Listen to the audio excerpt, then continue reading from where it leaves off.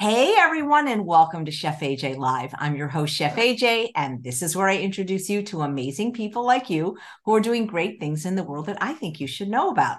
Backed by popular demand is my guest, Dr. Peter Rogers, for his regular second Sunday of the month show called Nutrition Insights with Dr. Peter Rogers. Please welcome him back to the show. How have you been? Good. What are you going to talk about this month?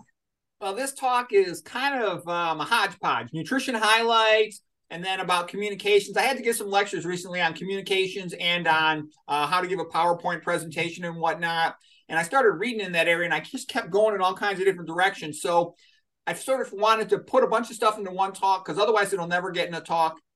And but it's going to be a little bit all over the place. And we'll see if it seems like it's fun, we'll just keep going with it. If not, maybe I'll dial back on it. Where were you giving this lecture? Well, I have to give a lot of different lectures. I give a lot of lectures to doctors that are like real experienced, 30, 40, 50 years of experience. And in those lectures, I go through a lot of, complex molecular biology, biochemistry, and all that, pathophysiology, neuroradiology. And then I also give lectures to residents. And the residents, I kind of like showing them how to give a good presentation. And I kind of also emphasize ideas of don't just try to get by and do a sort of a weasel job. I mean, don't get me wrong, you have to play by the rules and, when in Rome, do as the Romans do in that context, especially when you're young. You want to get promoted, you want to keep advancing, so you can't be too.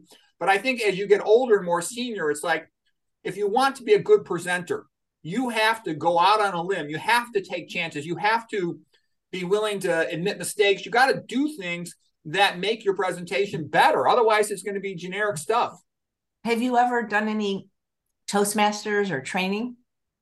No, I'd be happy to do that, but I'm a very obsessive compulsive person. I have read and studied so much about this, it's not even funny.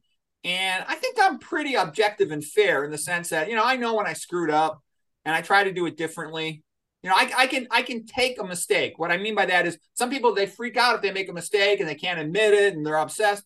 Whereas I'm like, man, I screwed up. That was, but now I'll do better. So, Well, you they know, say that public speaking is like the number one fear of people. right. But I think that's because most people are afraid they don't have anything to say. I got too much to say. I always have to cut it back. Like this slide, I got 157 slides. I could have easily had over 300. Oh So, my gosh. Well, why don't you write a book? well, as a matter of fact, I did. I was actually going to show the book today.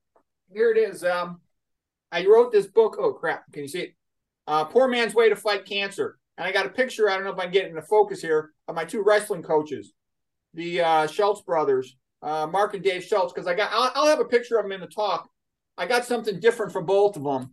Maybe I'll show it when we're getting the talk, but I learned a lot more. I learned more from those guys than any of my Stanford professors. They both taught me a way to view the world. I had to very much get my game up, so to speak, to be able to do well academically at Stanford. I was not recruited as a scholar. I was recruited as an athlete.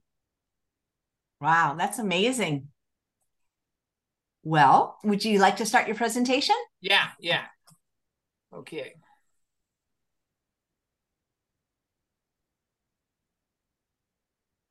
Can you see the slide? Not yet. No. Okay, let me Make sure you have it up open on your desktop. I have it open on my desktop, so I think what I need to do, I got to share screen, Yes. share desktop. Okay, once I click the There dot. you go. Okay. All right, so for this talk today, I want to start out with the 10 commandments of veganism. All right, here's a lovely painting of Moses looking at the 10 commandments. This is painted by Arnold Freiberg. And here we go. Social thinking does not work. When it comes to optimizing health, your nutritional thinking should be more like religion, biblical, like the 10 commandments. Most of us were fat and sick because of eating the wrong food and rubbing toxins on oneself.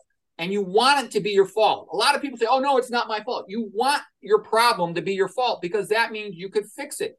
Okay? 10 commandments of nutrition are written in stone. Starch is the true god of food. Thou shalt put no other foods before starch. Starches include potatoes, sweet potatoes, rice, beans, oatmeal, quinoa, millet, carrots. Eat starch to satisfy hunger and provide energy. It's the best way to satisfy hunger. Starch is the way. Starch is the entree. Starch should provide about 50 to 90% of your calories. There's a little bit of variety in what percentage you can carry. Some people like a little more, some a little less, and it can work depending on the individual for that one. Okay, commandment number 2, thine brain is a thermostat.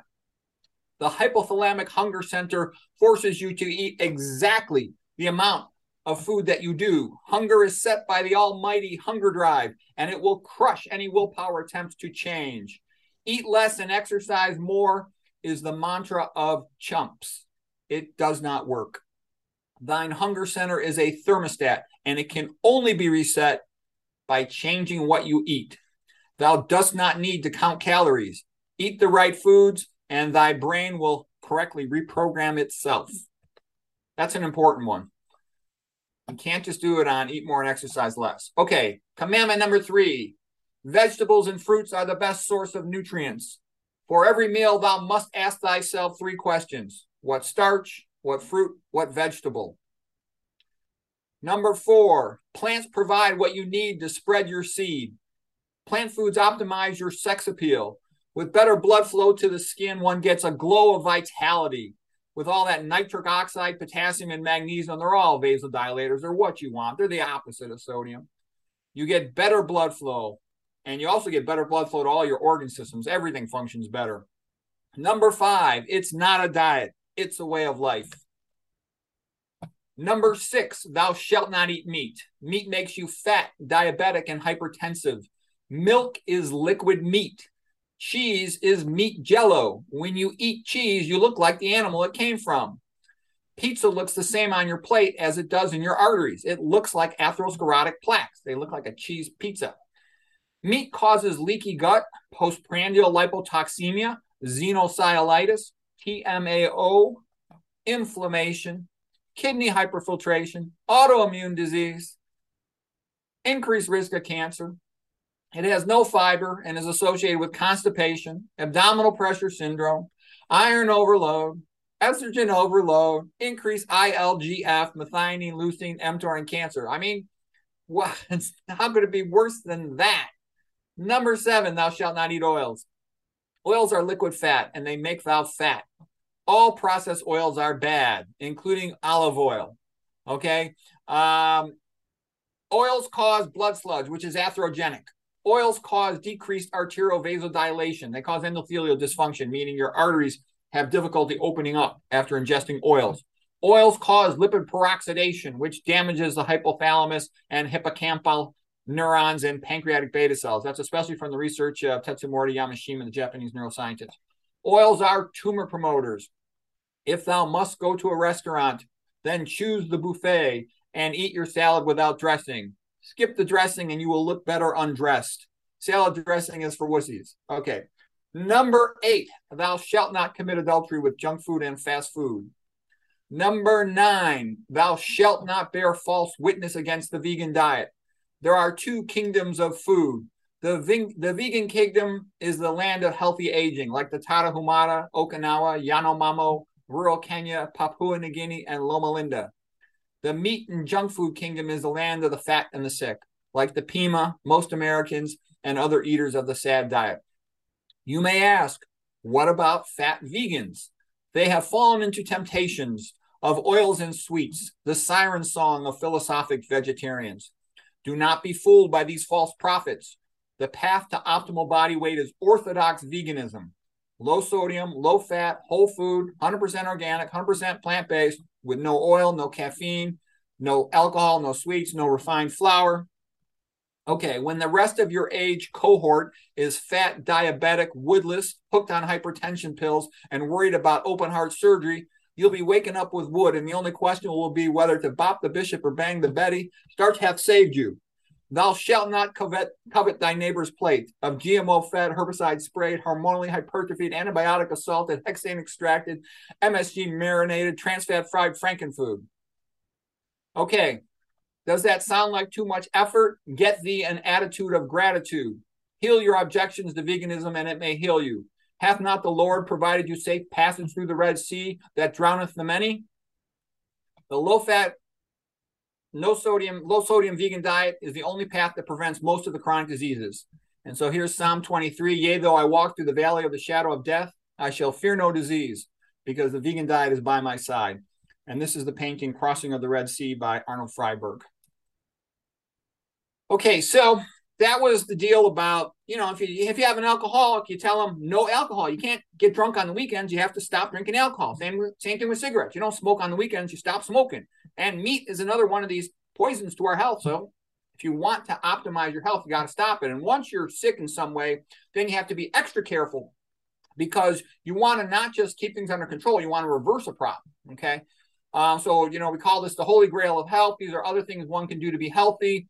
And I also showed this because the idea of, going 100% on these things. And it reminds me of only Sir Galahad could find the Holy Grail because he was the one who made himself worthy. Even though Lancelot was the better knight, Lancelot was fooling around with, Guinevere and another lady. So he was felt unworthy to find the Holy Grail. So that's what I'm sort of saying is don't go half-ass on this. Be 100% and, you'll be best likely to get your success. All right. I'm briefly going to mention I recently published a book. It's called The Poor Man's Way to Fight Cancer. Basically, it's all the things you can do that don't cost you any money that could potentially help you a lot. This is a picture of my two wrestling coaches when I was a wrestler at Stanford University. This is Dave Schultz and Mark Schultz. They're both national champion, world and Olympic champions.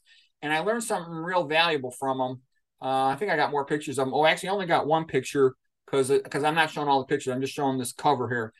He was a fat dyslexic guy when he was in grade school and they make fun of him, hey, you fat, stupid dummy and stuff like that. But he was good at wrestling and he mastered the technique. He learned every little thing you can learn. That's what I call incrementalism, to really learn your field and everything sort of related to it. And all that knowledge, each thing individually might be minuscule, but in aggregate, they're a big, powerful advantage.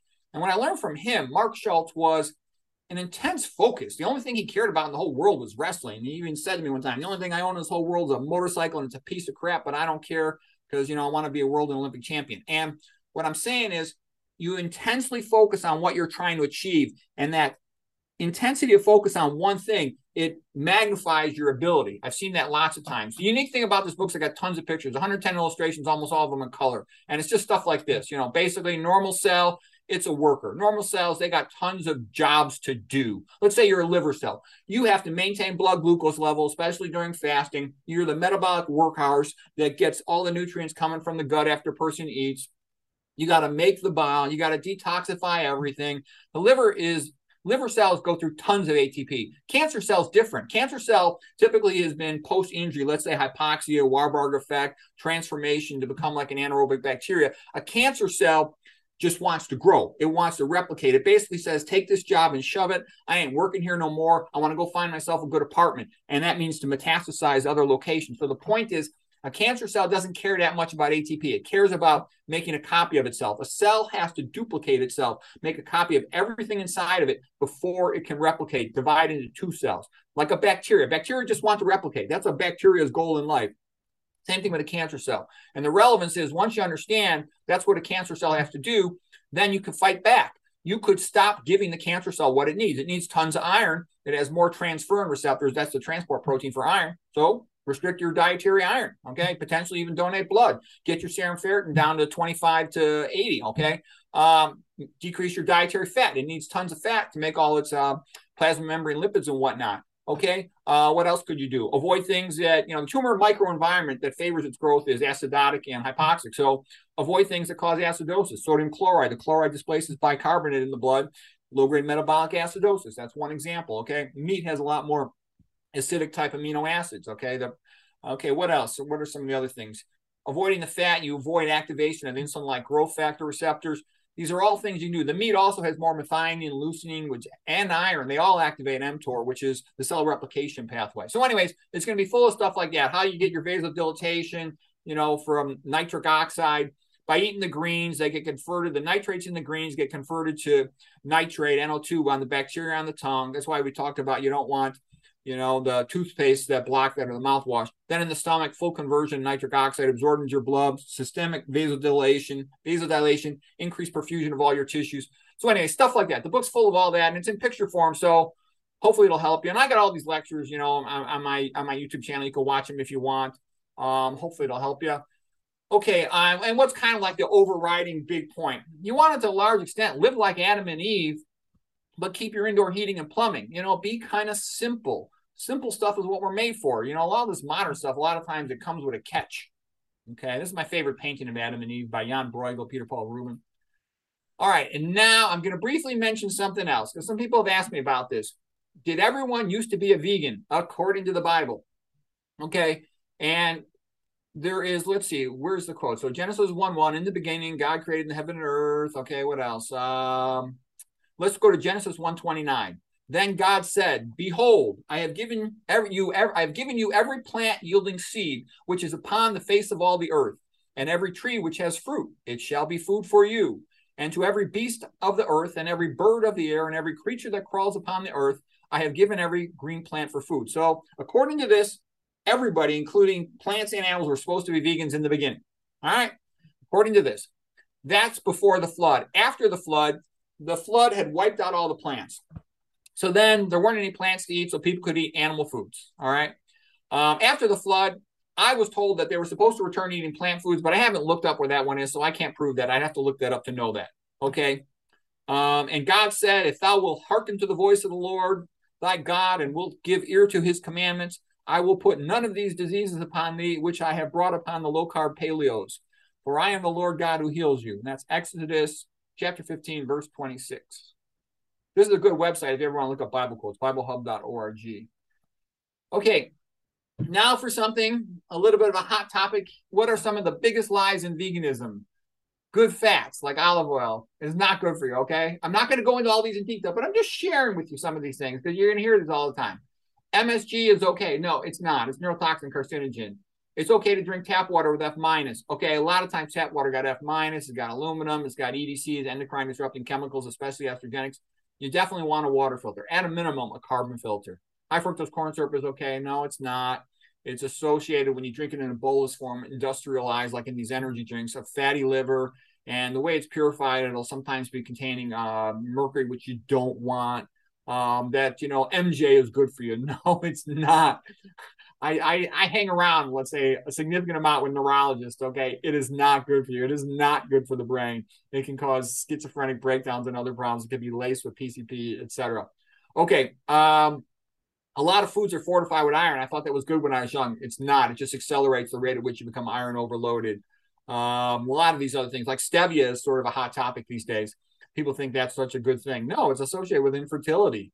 Aspartame, a sweetener, is associated with, is like an excitotoxin, neurotoxic. Okay, caffeine is not good for you. There's all this thing saying, "Oh, coffee's so good for you." I heard some guy, claiming to be a sleep expert say, "Oh, that he still drinks coffee because he wants to get the antioxidants." No, you can just eat plant foods to get antioxidants. You don't need to drink coffee. It mimics the acute stress response. That's not good for you. Elevated cortisol, elevated catecholamines. Okay. Anyways, I'm going to get into some more things. Oh, one thing I thought was funny is if you look at veganism, not by choice, it's just happening. I noticed this Durian Rider guy. He's a little crazy, but he's also real smart and he's funny. He's sort of like the bad boy of veganism, as far as I can tell, for teens and 20-somethings. And I think I'm kind of becoming the bad boy of middle-aged and older vegans because I criticize all these things. And that's why I joke. I got a picture of the Fonz right here.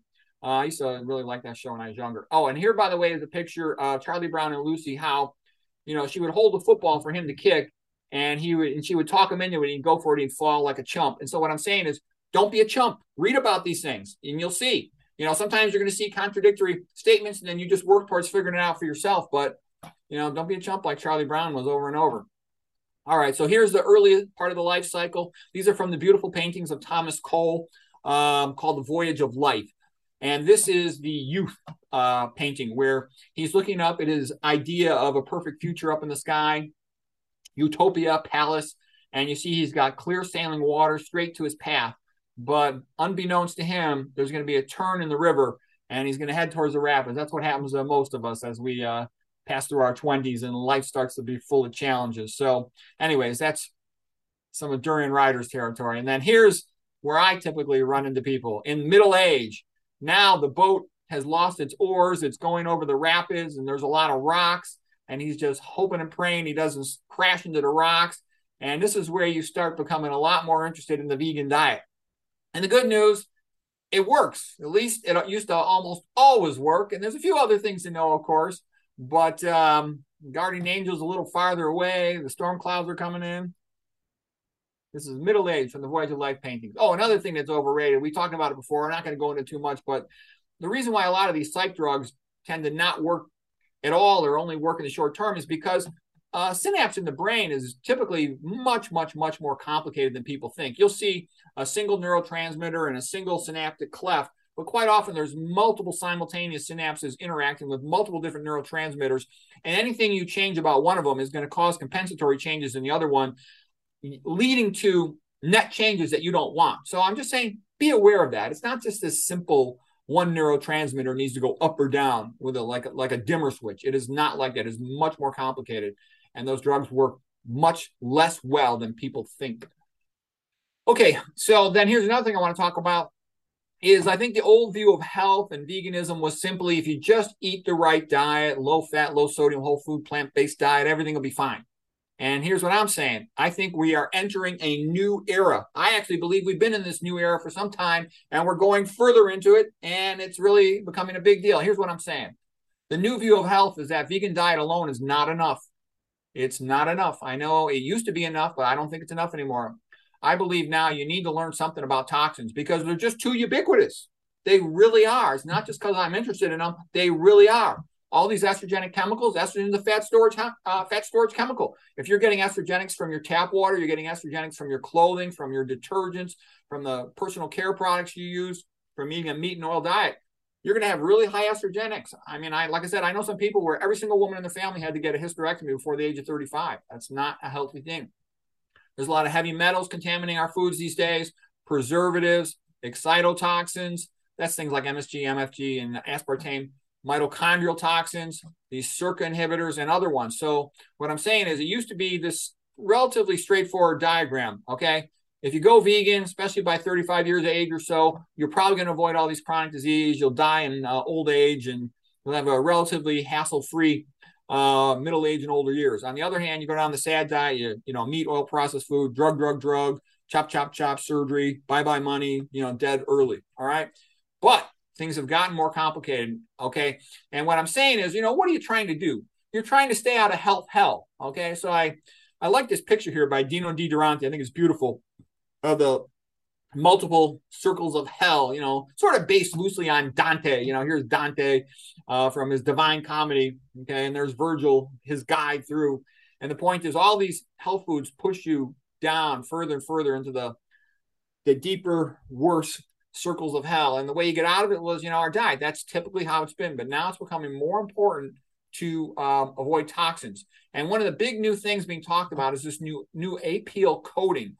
Now, the people who invented this stuff, they're brilliant. I mean, they call it appeal, so like it's appealing. It sounds good. The peel on a fruit or a vegetable. It also has other names that are almost the same thing. Eddie peel or organopeel. And it does have a legitimate purpose. The idea is to prevent fruits and vegetables from spoiling because a lot of stuff does spoil and a lot of money is lost from that. A lot of food is lost from that.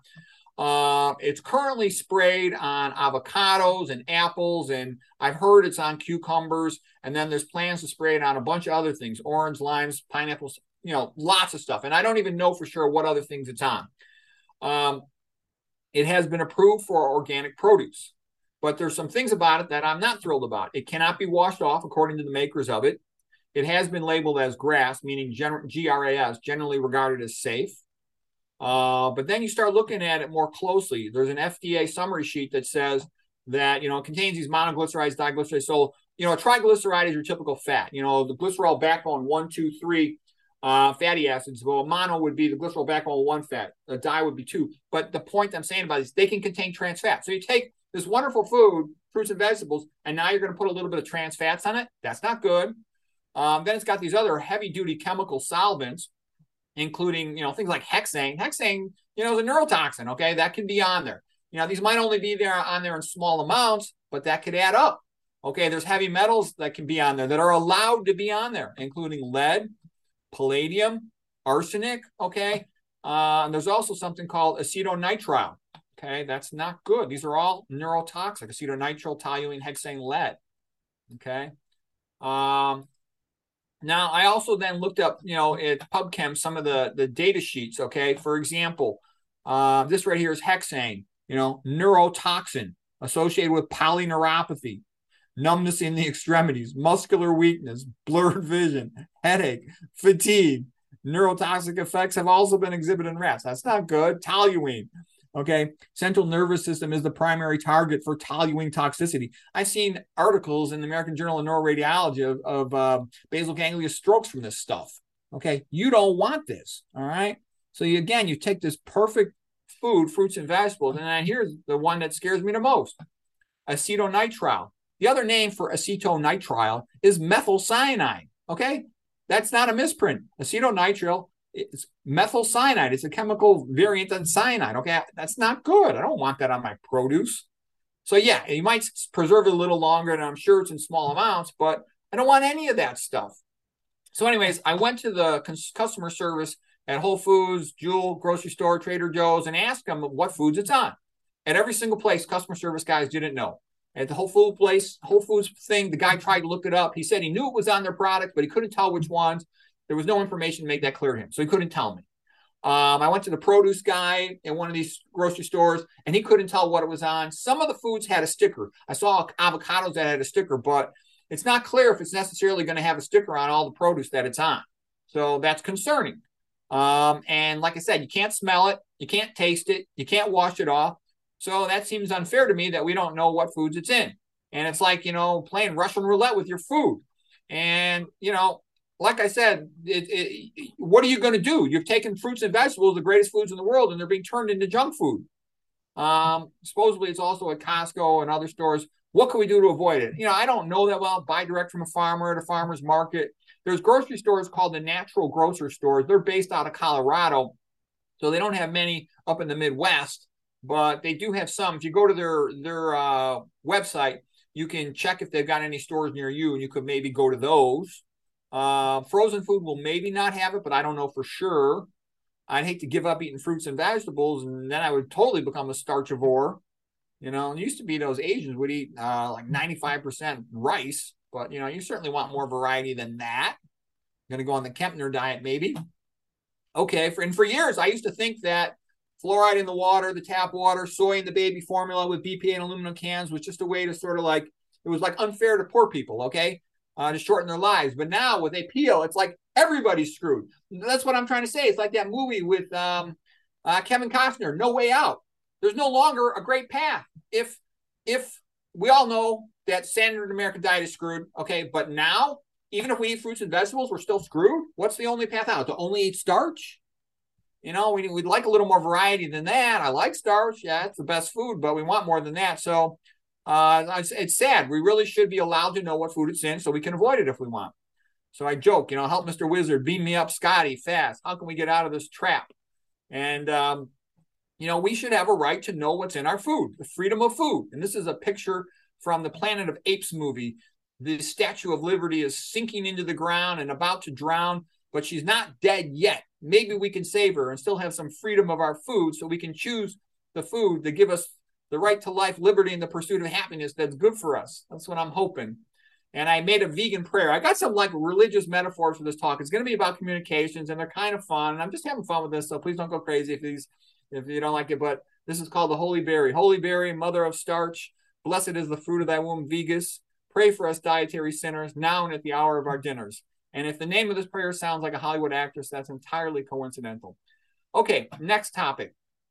I had a whole bunch of topics kind of come together for this talk rather than speaking on one thing. It was the only way to ever talk about these things on Chef AJ's show, so that's why they're all together. You can't outrun a bad diet. So this guy right here is Jim Fixx, who is a real smart guy in Mensa. He wrote this book here, The Complete Book of Running. He's got nice, muscular, sexy legs, okay? Well, anyways, he said, I'm a marathoner. I can eat whatever I want. So he's eating cheeseburgers, and he had a myocardial infarction. The point being is you can't outrun a bad diet. If you plug up your coronaries, even if you normally have a lot of fitness, you're still going to have the risk of having a vulnerable plaque that's going to rupture. You'll have an MI. This is a guy named Bob Harper. He was a big celebrity, personal trainer on the show. I think it was The Biggest Loser.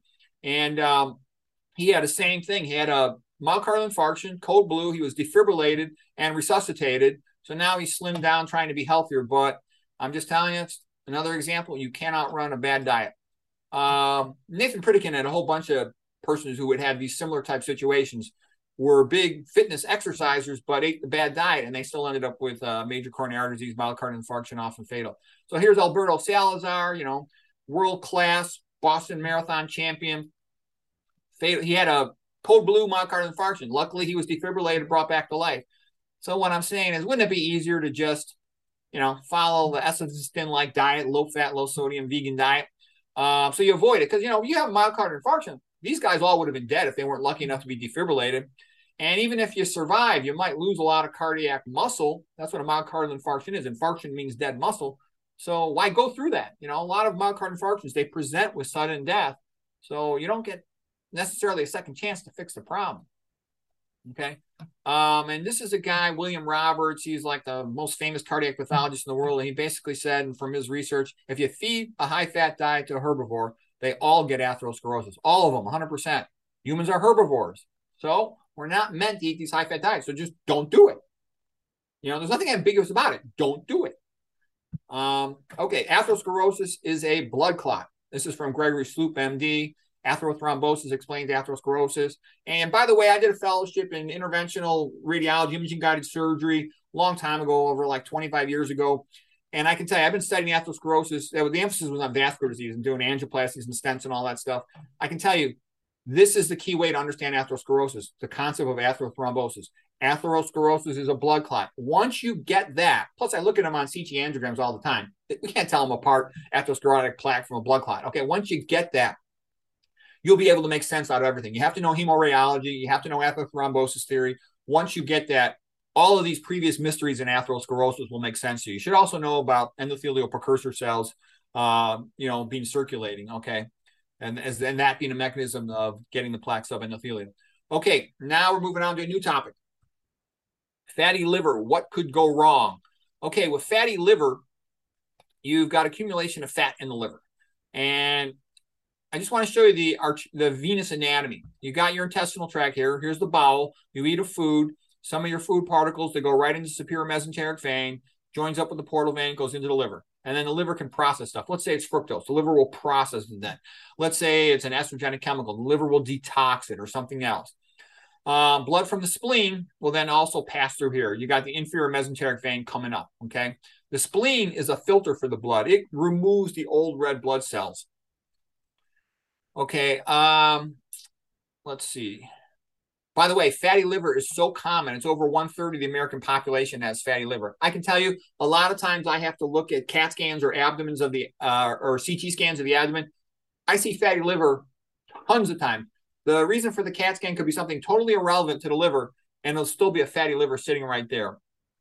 If you eat a standard American diet, you eat these energy drinks with all this industrial high fructose corn syrup in there, you are headed towards fatty liver. Alcoholics get a lot of fatty liver too. But NAFLD is non-alcohol fatty liver disease, super, super common. It'll progress to NASH, non-alcoholic steatohepatitis. So steato just means fat. Hepatitis means with inflammation. So that's a worsening. It's not just fat storage, now it's inflamed. Inflammation in the human body typically generates an immune response leading to laying down of collagen or fibrosis, scar tissue. And then a scarred up fibrotic liver is cirrhosis, which is, end stage liver failure. Once the liver fails, you're going to get back pressure in the venous system into the spleen. So the spleen gets big. And when the spleen gets big, that's a problem because it starts chewing things up. It'll chew up red blood cells, leads to anemia. It'll chew up white blood cells. That can lead to neutropenia. It can chew up platelets, and that's called thrombocytopenia. Penia means a deficit of something, okay? So I recently saw a patient fell, hit their head, had an intracranial bleed, and it came from their fatty liver because the fatty liver led to cirrhosis, led to hypersplenism, and that led to consumption of their platelets, okay? We remember when we talked about diabetes, you first get accumulation of, fat in your sub-Q, you sort of overwhelm your sub-Q fat, then you get accumulation in your skeletal muscles, that leads to insulin resistance, then you start getting accumulation in your liver, and that insulin resistance with fat in the skeletal muscle causes postprandial hyperglycemia. That means hyperglycemia after eating. Postprandial means after eating. Okay, then when you get accumulation of fat in the liver, fatty liver, then you start getting fasting hyperglycemia because the liver loses the ability to accurately regulate blood glucose. And then you start getting spillover of fat accumulating in the pancreas, and you start developing injury to the beta cells, the ones that make insulin in the pancreas, and that'll lead to full-blown type 2 diabetes that's insulin dependent. So you want to try to treat it the sooner the better so you don't lose those beta cells. But what I'm talking about, this is progressive accumulation of fat. It's a bad thing. Then these are all the complications of diabetes. All right, so here's the progression in the liver. Here's a normal, healthy, happy liver and a plant-based diet.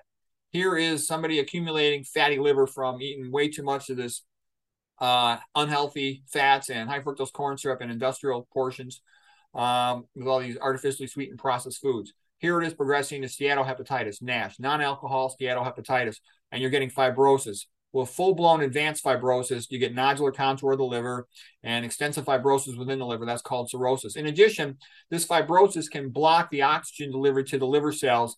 And we talked about that before, the Warburg effect. He won the Nobel Prize in 1931. He's a German biochemist. And what he noticed was human tissue culture cells will sometimes transform to cancer once they're exposed to hypoxia, meaning a lack of oxygen. Let's say in the ballpark of 35% or more hypoxia. So the point I'm saying is scarring within an organ can cause hypoxia, and that can lead to the cell transforming into a cancer cell. Okay, it de-differentiates. It becomes like an anaerobic bacteria. That's the mechanism of it. Okay, so fat makes red blood cells stick together in a stack of coins. Rouleau formation means stack of coins in French. Also, the chylomicrons can do it. We call it also blood sludge. So a typical red blood cell is about 7 microns in diameter. Capillary is about 5 microns. Normally, a red blood cell, it has to deform itself to pass through the capillary because it's bigger than the capillary. When you have all this fat, the elevated LDL cholesterol, for example, chylomicrons will stick these red blood cells together. Now it's like a big sandwich. And the big sandwich, it's harder to push these big bulky things through these capillaries. So what's going to happen? Blood pressure has to go up. When blood pressure goes up, you start getting secondary injury and arterial bifurcations causing atherosclerosis. So this is how this fat starts the ball rolling and the snowball effect of things progressively getting worse. Okay, so now I want to show you what's happening in the spleen. So when the blood enters the artery of the spleen, there's 2 paths that can go on. Most of the blood cells will just pass through a standard sort of artery to capillary to vein, and they're relatively safe because what happens over time is red blood cells become stiffer. They become stiffer because they get externalization of phosphatidylserine. It's a phospholipid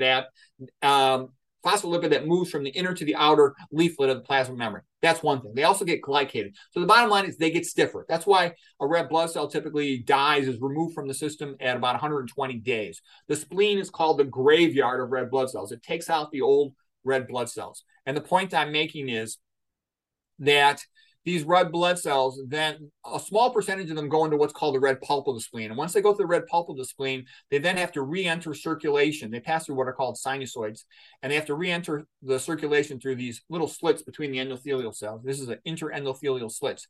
And these are tighter, let's say in the ballpark of 3 microns. So the older, stiffer red blood cells, they just can't get through there. It's like doing the limbo, and they just can't do it anymore. And so they're removed from the circulation. And the point I'm making is when the spleen gets big, it then has more red pulp. There's more red blood cells, white blood cells, and platelets going through that red pulp, and they're getting removed from the circulation at a higher rate. And so that can cause all kinds of problems. This particular guy, there's other mechanisms of platelet removal in the spleen, but he dropped his platelets so low, fell, hit his head, and had intracranial bleed. And what I'm saying is fatty liver led to intracranial bleeding. That's a big deal. He had to get a craniotomy, and they had to actually do a craniectomy, take off part of his skull. So I tell you all that because one problem can lead to others, and don't get me wrong, that's rare for fatty liver to lead to that, but the cirrhosis, the liver cancer, liver transplant, it could be a big disaster. You want to fix problems, the sooner you keep the better. Okay, so once you get the scarred in liver, you get back pressure, blood going into the spleen. You'll also get these collaterals called varices going into the spleen. The spleen gets big, and it just starts gobbling up more stuff. So fatty liver, yes, it's super common, and it can be a big deal. Fix it the sooner the better with these low-fat diets, plant-based diets. Okay, now, last time I was on Chef AJ, she asked me a question. She said, what is the best book of all time? And I thought about some more, and I said, isn't it obvious? Joan Rivers, Men Are Stupid and They Like Big Boobs. A Woman's Guide to Beauty Through Plastic Surgery. I'm just kidding. This is probably one of the stupidest books of all time. But I show it because, and actually, breast size, I never knew a guy that was that crazy about breasts, except one of my wrestling coaches one time was, and he asked his fiancée to get a implant or he wouldn't marry, and she said no. But anyways, we're not really going to get into that. That's a crazy story. Well, what I want to talk about is breast implant illness. Ruth Heidrich had breast implant illness. She wrote an entire book about it. She had metastatic breast cancer, had mastectomy, had this, and it's a more common and serious problem than people realize. A lot of women get breast implants after cosmetics for cosmetic reasons. A lot of them get it for treatment of breast cancer. So this is her book by Ruth Heidrich. She's like a real famous, great lady, real smart, who survived metastatic cancer, went low-fat vegan, won all these marathons and triathlons. And the point is, these breast implants, they can leak silicone. They also can be treated, cured, so to speak. They call it that in processing when they make them, and they can contain heavy metals that can cause heavy metal toxicity to the patient. They can induce allergic reactions. So, and it's not always easy to get all this stuff out. They can cause autoimmune disease. They can cause infections. When the implants are removed from the body, they should be cultured, not just removed. You always want to culture the site. They can cause a foreign body inflammatory reaction. So this lady right here, her name is Laura Miles. She's an ophthalmologist who had breast cancer, mastectomy, subsequent breast implant illness. And she's got a good lecture, good TED talk on the subject. So I'm just letting you know, this is a bigger, I'm going to revisit this and read more about it, but I'm letting you know, this is a big deal. So if somebody's having problems after they got breast implants and they don't know why, you should definitely consider the breast implant. Not for sure that's the reason, but you want to consider it. Okay, another thing came up. People are asking me recently, how come I don't ever eat bread? And I can tell you the main reason is I couldn't find a bread that I thought was healthy. I went to all the stores and I looked at them, and the best ones were like in the freezer at like Whole Foods, for example. But even still, I couldn't find a brand that that was consistently sold there that didn't have MSG or MFG or contain some type of oil. There's other potential problems in them with some of the preservatives, like the stuff that sits on the regular shelves that aren't cooled. That stuff will sit there for a year. It's not a normal food doesn't sit there for a year without spoiling. So anyways, even though when I was a kid, I used to eat, peanut butter and jellies all the time, 3 of them in a day. I'm just letting you know, in my opinion, there's too many problems with modern breads. I don't eat it. And the best thing would be if you could make your own. I realized that bread in the past was, a real common food, and it was simpler. Didn't have all this modern processing stuff. Okay, another thing that's come up is, what about a lot of women getting lung cancer that never smoked cigarettes? It turns out in some places like China, where there's a lot of air pollution, a lot of women are thought to get breast cancer from that. But it's also the case that a lot of women are thought to get lung cancer from cooking oil fumes. So if you're cooking, especially if you're frying anything, first of all, you shouldn't be frying anything, but if you are frying anything, you want to have one of those extraction vacuum hoods to pull the smoke out of the area. It's been shown that causes a 50% risk reduction of getting lung cancer. There's some other risk factors. I think radon's kind of overrated, because I read about that in the past, and it almost seemed like it was a bit of a way to try to generate more work contracts. Cooking around a lot of fried food can also cause chronic bronchitis. I know with my family, sometimes, my wife's frying some food, and I'm like, please don't do that. Let me get out of the kitchen, because it's inhaling it. I find it, I don't like the smell of it. People who work in restaurants where they fry a lot of food, the people who work in the kitchen staff, they have a lot more problems. They've tested thousands of people. There's a lot more problems than the people who work out in the dining area. So here's just a sample of the papers, association between lung cancer and, air pollution tends to be adenocarcinomas. Plus, there was a real famous pulmonary radiologist. I think his name was Dr. Gavin. He was a real smart guy, and he said something is changing in lung cancer. We're seeing a lot more adenocancers, and we're seeing a lot more cancers in people who don't smoke. So that was kind of interesting.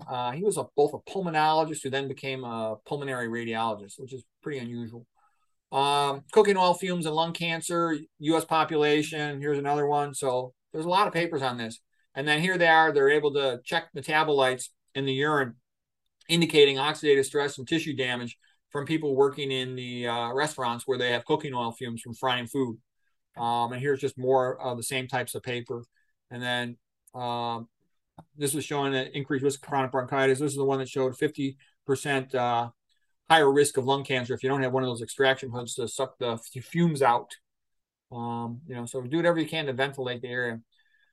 All right, this is just some mitochondrial toxins. And the point I make about this, a lot of times people are totally unaware of these stuff. It's almost like a slow kill. It's just gradually depleting your vitality and energy. So atrazine is a typical estrogenic herbicide sprayed on corn, for example, GMO corn. Okay, F minus, we talked about that in the water. HNE, hydroxynonenal, that's the stuff that is a toxic aldehyde byproduct of omega-6 oils from lipid peroxidation. Lead is a contaminant in some foods and whatnot. High fat diet, especially saturated fat, inhibits complex 3 of electron transport. This is the intermitochondrial membrane in your mitochondria. This is where all the action happens for making energy. Electrons are passed from complex 1, coenzyme Q, complex 3, cytochrome C, complex 4, and then they pump out simultaneously protons. H plus is a proton. And then they're harvested by ATP synthase, which lets a proton come back in, along the favorable direction of the gradient, and that's used to make an ATP. This is how the vast majority of energy in the human body is made. And so what I'm saying is, no matter what you do, you're exposed to some of these. So you don't want to add to it by, eating this stuff, okay, or not filtering this stuff, because these things sort of deplete you. And if they weaken your cells will have less ability to, recover from other diseases. So recently, a friend of mine, his wife has atrial fibrillation, and she's a real nice lady, bright lady, and she's been telling me, oh, I'm cutting down. And like I said to her, look, you're messing up. Stop with this cutting down stuff. Like I said earlier, you have to quit. An alcoholic can't drink on the weekends. A cigarette smoker can't smoke on the weekends. You stop smoking. You have to give your body a chance to recover. And AFib, it's said that AFib begets AFib. The longer you have AFib, the harder it is to reverse it. And a lot of doctors, they don't know what they're talking about. They keep recommending the Mediterranean diet, which is idiotic. And it's just out of laziness. They hear someone else recommend Mediterranean, and they go, oh, okay, Mediterranean diet. Yeah, sure, do that. Okay, they don't know what they're talking about. It allows meat, it allows chicken, it allows fish, it allows olive oil, and a whole bunch of other stuff. It's not a healthy diet. Person needs to know that. Okay, so what else? Some of the risk factors for AFib, obesity, diabetes, hypertension, ischemia. Ischemia is a big one. You start damaging areas of cardiac muscle, and now the conduction pathway from the sinoatrial node down to the ventricles, it'll have to take detours around the infarcted tissue or the damaged tissue, and that can lead to conduction abnormalities. Plus, chronic hypertension and hypertrophy of the heart with enlargement of the diameter and thickening of the muscle wall can also disrupt cardiac conduction, electrical conduction. And these are some other risk factors. So what am I saying? If you got AFib, try to avoid all these risk factors as fast as you can, and hopefully you'll bounce back into normal cardiac sinus rhythm. And even if you don't, consider getting, see your cardiologist, consider getting cardioverted, but don't wait too long, because the longer you wait, the less likely you'll be able to cardiovert back to a normal sinus rhythm. They can give you pills, things like for rate control to slow it down so you have adequate time for ventricular filling. They can give you anticoagulation to try to decrease the risk of a stroke. They can give you medicines for rhythm control, antiarrhythmics. That's a whole other story. We're not going to go into too much detail here. Eating the healthy diet, same one we just talked about. It's the same diet for everything, because that's the diet humans are designed to eat. It makes them healthier, okay? All right, what else happens if you can't cardiovert? Well, then you just stay on those medicines long term. Sometimes they can do something called ablation, where they'll go in there and put catheters, through your jugular vein, up through your common femoral artery, up into the heart. They'll try to burn a pathway, to like block the unfavorable pathways, keep the favorable pathways. That's a big procedure, though. It can take as long as 6 hours, tends to work better in younger patients. And there's risk of side effects, even death. If it works, great, but it's no walk in the park. For older patients, my cardiology friends say, yeah, you might be better off just going with the rate control medicines and anticoagulation. That's a common medicine, apixaban, but there's other ones that are used for it as well, Xarelto, for example. All right, so anyways, the things just get worse if you let atherosclerosis and hypertension go and diabetes.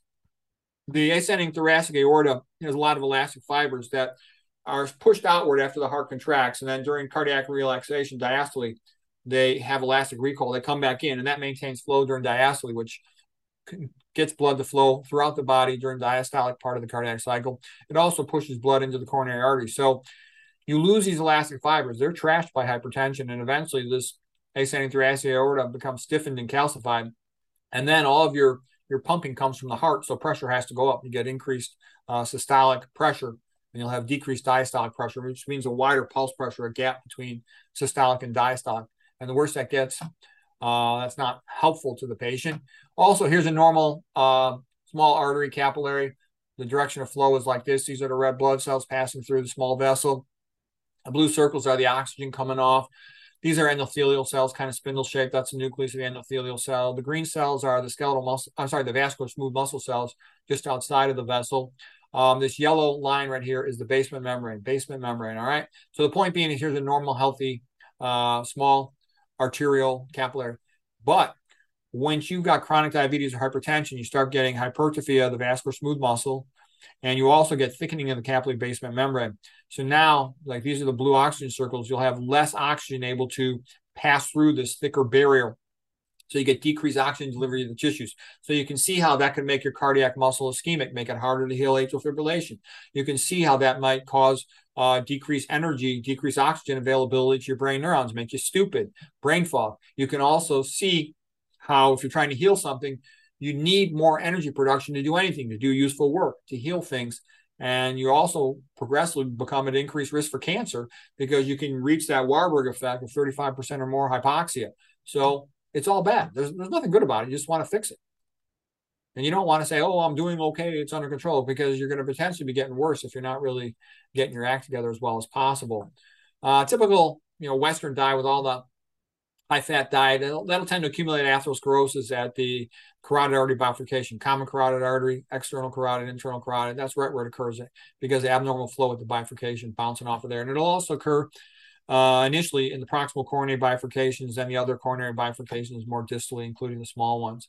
So that's your typical pattern. Sort of the pattern to the brain from hypertension and high sodium, that's been called the Asian pattern from the 1970s because they ate a very high salt diet and they smoked a lot of cigarettes, versus the Western pattern is more of the coronaries and the carotid. Okay, and then one of the big secrets, and most doctors don't know this, is that it's not just the high sodium, it's the lack of potassium. And that's especially a big thing in African Americans in the United States. People, when I was taught in residency and fellowship, oh, they're just sodium sensitive, there's nothing you could do. Well, that's actually not true. Richard Moore, MD, PhD, who devoted his whole life to researching this, he said, the problem is not so much they eat that much sodium, because they don't. He said it's because they don't eat enough potassium. They don't eat enough plant foods. P for potassium, P for plant foods, okay? He calls it a K factor, meaning the ratio of potassium to sodium. And he says it has to be over 5-to-1 to give you normal blood pressure. And actually, our ancestors probably ate about 25-to-1 times more potassium than sodium. And that potassium is a vasodilator, sodium is a vasoconstrictor, meaning potassium opens up arteries, sodium constricts them. So that's a big secret to know, and almost no one knows it. Your cells, they basically run on this stuff. Potassium is the most important element in the whole human body. It's what's used to run all your plasma membrane gradients, and you generate these chemical gradients, and they're also electrochemical gradients in the wall of every single cell in your body. And that's how it does useful work. It's essentially like a battery. The human body is brilliant. It's a genius. It knows what to do. You just got to give it the food it wants. And that's what it uses to pump everything. It uses that to pump protons. It uses that to pump amino acids. It uses that to pump calcium. And the relevance is, if you eat too much sodium and you deplete yourself of potassium, you can't run these pumps effectively, meaning you can't pump calcium out of your vascular smooth muscle cells. So they stay constricted. They stay clamped down. And when they're clamped down, you're now pumping blood through a constricted system, a narrowed system. So blood pressure has to go up. And that's the great secret of high blood pressure. That's what it's really all about. Okay, so the body has to maintain constant amounts of ions because it has to maintain osmolality, or you'd have cellular swelling, for example, if you had too many ions inside a cell. So whenever you ingest more sodium, you're going to piss out more potassium and progressively become potassium depleted. So that's why if you eat plant foods, our kidneys are designed, because all our ancestors ate tons more potassium than sodium. We're designed to be able to excrete the potassium. We have trouble excreting the sodium in ideal amounts. Okay, so that was the point. And yes, atherosclerosis is partially reversible in terms of like helping yourself with coronary artery disease, helping yourself with AFib. This is an atherosclerotic plaque. Here's the endothelial precursor cells replacing the intimal lining, the lining in contact with the arterial flow. The lipid core will reabsorb. The necrotic core, dead cells, that will reabsorb. Lipid core means the fat part. Calcification, that will not reabsorb. That's there permanently.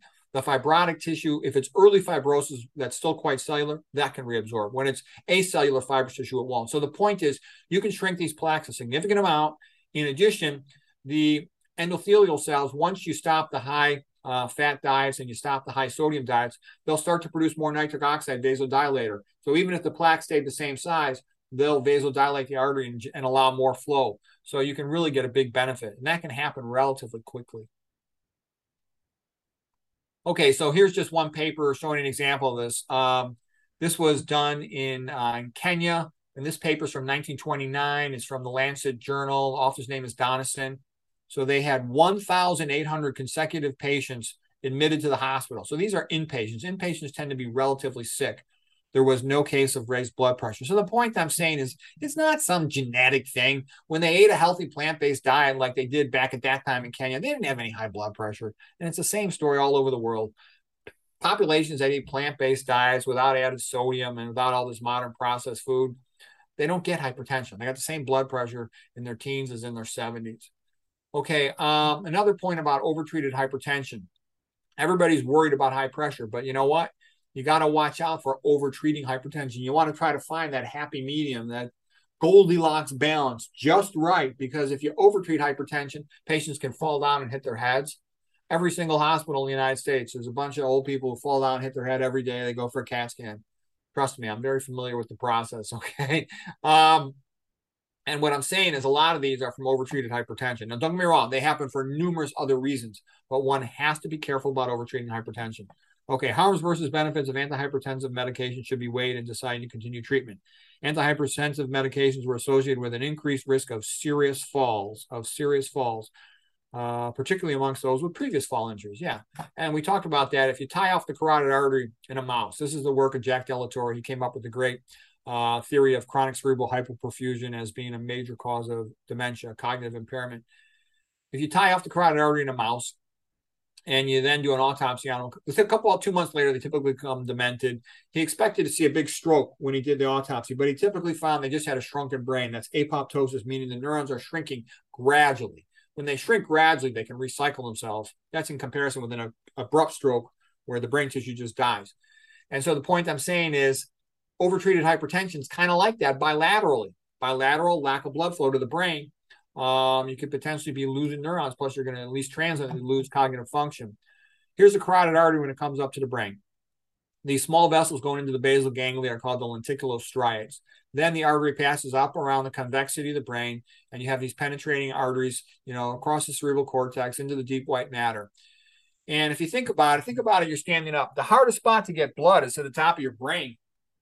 So why do you think your pressure is high? Your pressure is high to get blood up to the top of your brain. And what's making it high is because you're eating a lot of sodium, vasoconstricting. You're eating a lot of fat, making your blood thick. You got to pump higher pressure to pump thick blood, like a milkshake instead of like water with a high-fat diet. You got to pump higher pressure to get it through vasoconstricted vessels because of sodium, because of caffeine, for example. Okay, so what I'm saying is if you overtreat that blood pressure, you're not going to get as much blood flow to this area where I drew the skull and crossbones. Okay, and that's where I see all these silent strokes. And a lot of them are from overtreated hypertension. They're for other reasons as well, small vessel cerebral vascular atherosclerosis, but they're also from overtreated hypertension. And I'll sometimes see hundreds of them in a single patient. Now, down here in the bottom of the lenticulostriate arteries going into the basal ganglia region, this is where I most commonly see strokes from too high a blood pressure. It can shear the origin of these arteries. You can get a hypertensive stroke. You can get a hypertensive hemorrhage stroke. But these are about, in my experience, like 100 times more common, the ones up here. So I'm just saying, be careful. I think Dr. McDougall's smart about this. McDougall says he doesn't go chasing blood pressures that are only a little bit hypertensive. They have to be significantly hypertensive for a significant amount of time before he'll chase them with meds. So just make sure you talk with your doctor, you know what you're doing, but be careful about overtreating it. Okay, now that first part of the talk was primarily, a variation of highlights in nutrition, recent issues in nutrition. Now we're transitioning to part two of the talk.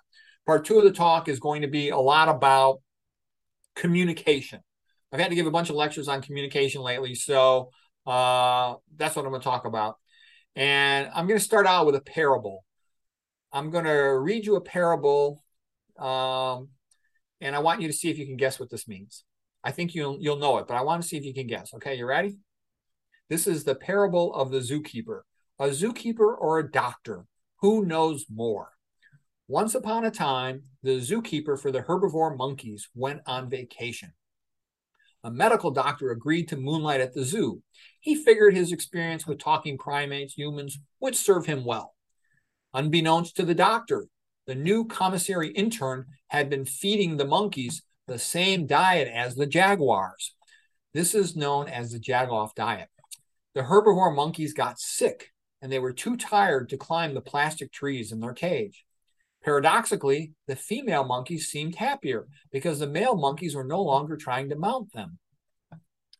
The moonlighting MD, he gave them pill after pill, which slowed things down a bit, but the monkeys kept getting sicker. It took 2 pills to control the monkey's high cholesterol and 3 pills to control the monkey's hypertension. The MD also ordered an endocrine consult to help for the monkey's worsening diabetes. Perhaps a continuous glucose monitor, CGM, with an insulin pump and some artificial intelligence, auto-programmable, of course, for insulin dosing might help.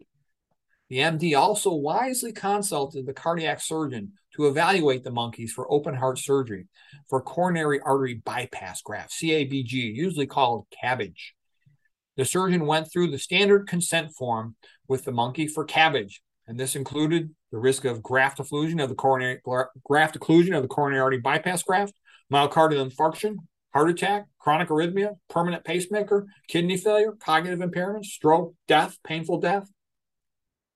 The monkey was scheduled for the operating room the next day. But then that morning, the zookeeper returned from vacation. The operation was postponed. The zookeeper put the monkeys back on a plant-based diet. The monkeys came off all their pills and made a full recovery. However, the male monkeys started again trying to mount the female monkeys. One of the female monkeys filed a complaint that the zookeeper was misogynist, and the zookeeper got fired. Then all the monkeys died. So what was the zookeeper's name? That's the question. Walter Kempner, described as perhaps the greatest doctor of all time by John McDougall. Okay, anyways, so now when I'm talking about giving presentations and lectures, I think if you want to make your presentations good, that they're useful to the audience and enjoyable to the audience, I think you should try every time to have at least one really interesting thing. You know, there's going to be some basics and stuff, but try to have one basic thing, like a Copernicus inversion. So this is a painting of Copernicus having a conversation with God by Jan Matejko, the Polish artist from 1872. Beautiful painting. Okay. And also, I think if you want to have good presentations, you got to take some chances. When I was a kid, we used to all love this guy, Evel Knievel. Okay. He was kind of crazy, of course. He would ride his motorcycle and jump over cars and all kinds of things. But we admired him for having guts. We actually used to jump our little bicycles, our little stingrays over stuff. And we used to know his saying. Evel Knievel said, bones heal, chicks dig scars, pain is temporary, glory is forever. And he got a pinball machine named after himself. So you don't have to do, daredevil acrobatic stunts, but you should try to at least go for something in your talks. You'll learn something. The audience will at least get a kick out of it. Even if they don't learn something, they can at least make fun of you for being such a jerk. At least something will happen. It won't just be totally boring. All right. And as part of a talk, I love the comedians. They're like some of the most fun talkers. And I want to speak here for a moment about the anatomy of a joke. And jokes are really sophisticated language skills. Like if somebody's studying a second language, only the really advanced student can tell jokes or even understand a joke in the second language. So the basic anatomy of a joke, and this, by the way, comes from a guy named Greg Dean, and it's based on a theory of humor by Victor Raskin, and they write about it in their book, Stand Up to Stand-Up Comedy. Okay, so the theory of a joke, the anatomy of a joke. The first line is a setup line, and it carries with it an implied assumption. Everybody knows this. Everybody has something they expect based on this typical first statement. But then the second line is almost like a train just switched track. All of a sudden, that key word in the setup line has 2 meanings, and you jump to the other meaning of it. And this unexpected meaning of the connector word, which connects the first and second line, it creates a humorous surprise. And I'll give you an example. Here's a line from Sam Kinison, the comedian. The best thing about being married, there's your setup line, is that it prevents you from getting married again. Okay, payoff punchline. And it's a little bit too like tension and release, tension and release.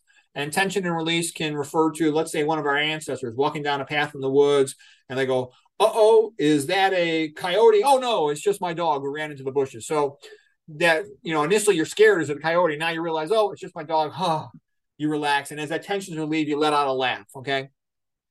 And P.J. O'Rourke is a great humorist. Most jokes have to work fast, okay? So the tension is high, and then the release. All right, so I'll just give some examples in real life stuff.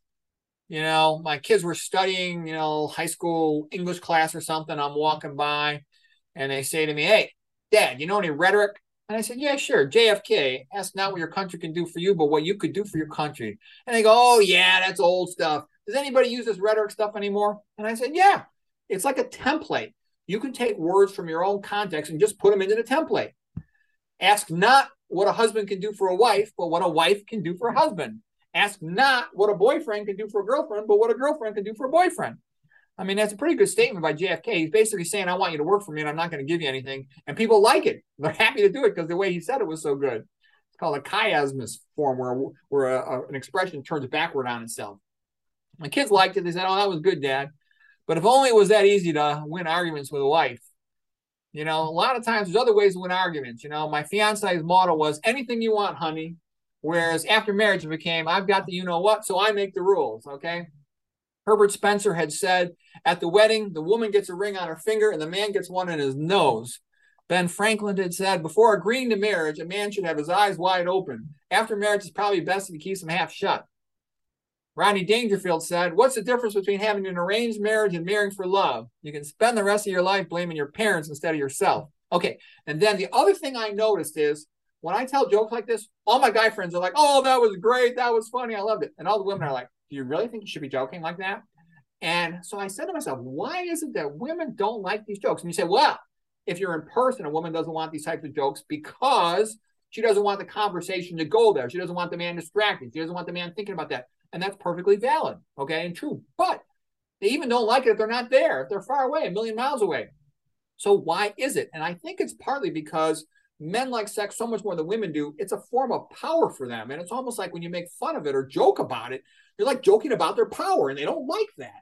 And it's almost like for a man, men are a little stronger, more upper body strength than a woman. And I think men don't like it if a woman makes fun of their physical strength and, devalues it in some way, Like my wife, she said to me, "I only need one thing from you, just one thing, one sperm. That's it." I was less than flattered by that statement. So anyways, men can feel that way too. Now, here's a picture of Oscar Wilde, the great Irish writer, comedian, playwright. And he was great with that chiasmus too. So sort of like JFK's phrase that turned back on itself, he would say things like, the only thing worse than being talked about is not being talked about. So that's chiasmus, one of the great forms of rhetoric. And if you watch famous speeches, you'll see the speakers almost always get applause when they generate a chiasmus. So it's a very popular, it's a very effective way to speak to, it's almost like an impact booster to use a chiasmus form of rhetoric for key things. So if you have a key phrase that you want to be memorable to an audience, put it into chiasmus or put it into a joke or put it into a rhyme or associate it with a picture. All of those things make it more memorable. Oscar Wilde, he said lots of funny things. To win back my youth, I would do anything except take up exercise, wake up early, or be a useful member of the community. This is a beautiful painting of the Royal Academy of Oscar Wilde. Okay, and there was a lot of great things happening in the 1800s with art and literature. It's one of the all-time great decades of, centuries of art and literature. Okay, a little bit about myself. When I was in college, I was really nerdy. I didn't know anybody at Stanford except than the wrestlers team, and there weren't that many social events. So when I first came out of there, I was kind of almost like autistic. And my family would always tell me, no one cares about your books. I was always reading all the time. Nobody wants to talk about your books. And I noticed people like joking. So I got in the habit of memorizing jokes. And I collected a book where I kept all these jokes. I collected over thousands of jokes. But nowadays, you can't joke so much because everything is considered intolerant. Women get offended by jokes about sex. If you talk too much about yourself, you get called a narcissist. So I'm like, what's there left to joke about? But anyways, when I'm walking around, I'll come home after work, a long day, and I'll sometimes like to walk, get a little exercise, and I'll read a book. Sometimes I'll read a joke book. Okay, you read a funny joke, you discover a new joke, it's a real pleasant feeling. It's like a little AO, academic orgasm, okay? So anyways, one day I'm sitting in the kitchen with a joke book, and my wife says, why do you read that nonsense? Why don't you get a moonlighting job and make some money for this family? So I say, oh, yeah, right. So you can divorce me, and then I got to pay double alimony? No way. I think I'll enjoy my joke book. One of my buddies got divorced, and he had gotten a moonlight job before that. He ended up having to pay double alimony. He's working 6 days a week for the next, 18 plus years. And I'm like, I don't want to end up like that, a divorce mule sold into slavery. No way. Now, I like Bill Murray, the famous comedian, and he says most conversation is predictable. You know what the other person is going to say before they say it, and you also know kind of like what you're expected to say. All you have to do is throw in a little surprise, and things get fun. And Oscar Wilde had said, some people bring happiness and laughter into whatever room they enter. Others removed it. And as I got older, when I was young, I really admired my dad. He was a real good athlete and a good doctor, and he's reading all the time, and I wanted to be like him. But he's kind of serious. He didn't talk much. And then I noticed something. I used to think my mom was stupid because my mom didn't read books. I never saw her read a book. But what I noticed was everywhere my mom went, because I sometimes have to go run errands with her, she would trick us. She would get you in the car with her and say she's got one errand. Then she would go do like 3 or 4 of them, and you'd be with her all day. But what I noticed is wherever my mom went, everybody's always laughing and cracking up. She's always cracking jokes. It was just her personality. And I'm like, gee, wherever my mom is, everybody's always happy. And all these people, they love my mother. My dad didn't know that many people. My mom knew everybody. So anyways, I'm like, well, gee, that's a good way to be. And like I said, too, I noticed that nobody ever wanted to talk to me about books, but people would like it when I joked if I felt it safe that I could joke with them. So anyways, what makes a person get funnier? If a person reads a lot, you just get better with words if you read a lot. If you got another friend that you can joke with, you get practice in those conversations. Watch comedians on TV and the internet. And I also had the experience that, my father used to joke with me, like whenever I did something stupid, he'd go, you just failed your instant IQ test. Okay, so anyways, I kind of had a similar relationship to my kids. Whenever they do something stupid, I would kind of tease them and make fun of them. And they would sort of snap back at me. And what my kids told me over time was that was good practice for them. Joking back and forth with me, giving them a hard time about some silliness. They then found they were much better at joking back and forth with their friends. And they would use a lot of jokes that they heard from that way. Anyways, there was this psychologist professor at University of North Mexico named Jeffrey Miller, and he wrote a book called The Mating Mind. And Miller said that women like men who are funny because it's an indicator of intelligence that's hard to fake. So I took this book and I showed it to my wife. And I said, if you ever divorce me, I will be able to attract another woman with my funniness. And she said, oh, no, you don't understand. Women like a man who is confident with a sense of humor. That's different. You are funny like a clown. Women do not like clowns. Man. So, anyways, that is what it is. All right. Oh, one other quick word here about what's the difference in cure rates of conventional treatments versus vegan treatment for chronic disease. And the key point I'm going to make on the slide is you want to be skeptical of conventional medicine for treatment of chronic disease. By definition, conventional medicine calls all the following diseases chronic. When it calls them chronic, what it's saying is that they're uncurable. What it's telling you is your disease cannot be cured. We will never cure you, okay? And that's because they're only treating with medicine and surgery. And there's other things that are kind of surprising. You look at schizophrenia. There were much better outcomes treatment at Soteria, these housing complexes, that were staffed with people rather than with pharmaceuticals. So what I'm saying is the use of non-pharmaceutical treatments in psychiatric illness is very much under-recognized, that it can be much better than most people realize that it is. So schizophrenics at Soteria got much better results from non-pharmacologic treatment. Lauren Mosher was the guy who ran that, the physician. Okay, diabetes. You never cure it with pills. Pritikin, Kempner, McDougall, Roy Taylor, et cetera, et cetera, et cetera. Bernard, they get tons of patients cured of type 2 diabetes if you catch it early enough before you've lost insulin production in the pancreas. Hypertension. Kempner treated 19,000 patients, okay? Richard Moore, McDougall, and lots of other doctors, lots of hypertension patients are cured. Most of them are, if you catch it early enough before there's all this arterial damage with capillary basement membrane thickening, extensive vascular smooth muscle hypertrophy and whatnot. Coronary artery disease, that's what's in 198 patients in a row, no recurrent cardiovascular events if they actually follow the diet. If they don't follow the diet, they're not going to get the results. He had one patient who didn't follow the diet and had a cardiovascular event. Okay, impotence. Now, I haven't seen a formal study, but there's lots of anecdotal reports of the Johnson coming back to life or improving in its function when a person goes low fat, low sodium vegan. Obesity, all the Asians before 1970, rice-eating Asians are all skinny, billion out of a billion. Bariatric surgery can work well, a conventional medical treatment, but it does have side effects, major side effects, and there's a risk of recurrent obesity after a couple of years. Garth Davis, he's a sort of famous vegan bariatric surgeon.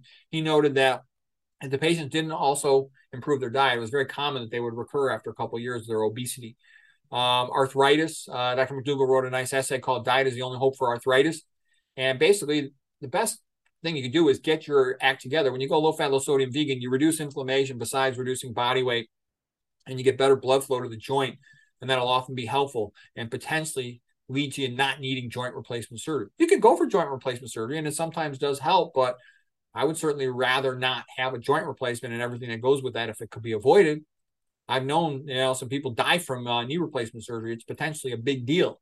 I know 2 people who I knew relatively well who died from knee replacement surgery. I know plenty of other people who had good outcomes, but I'm just saying is why not avoid it? I don't want surgery. I've never had surgery. I don't ever want surgery. Okay. If I can avoid it, autoimmune disease, if you can treat leaky gut, a lot of times the patient gets better.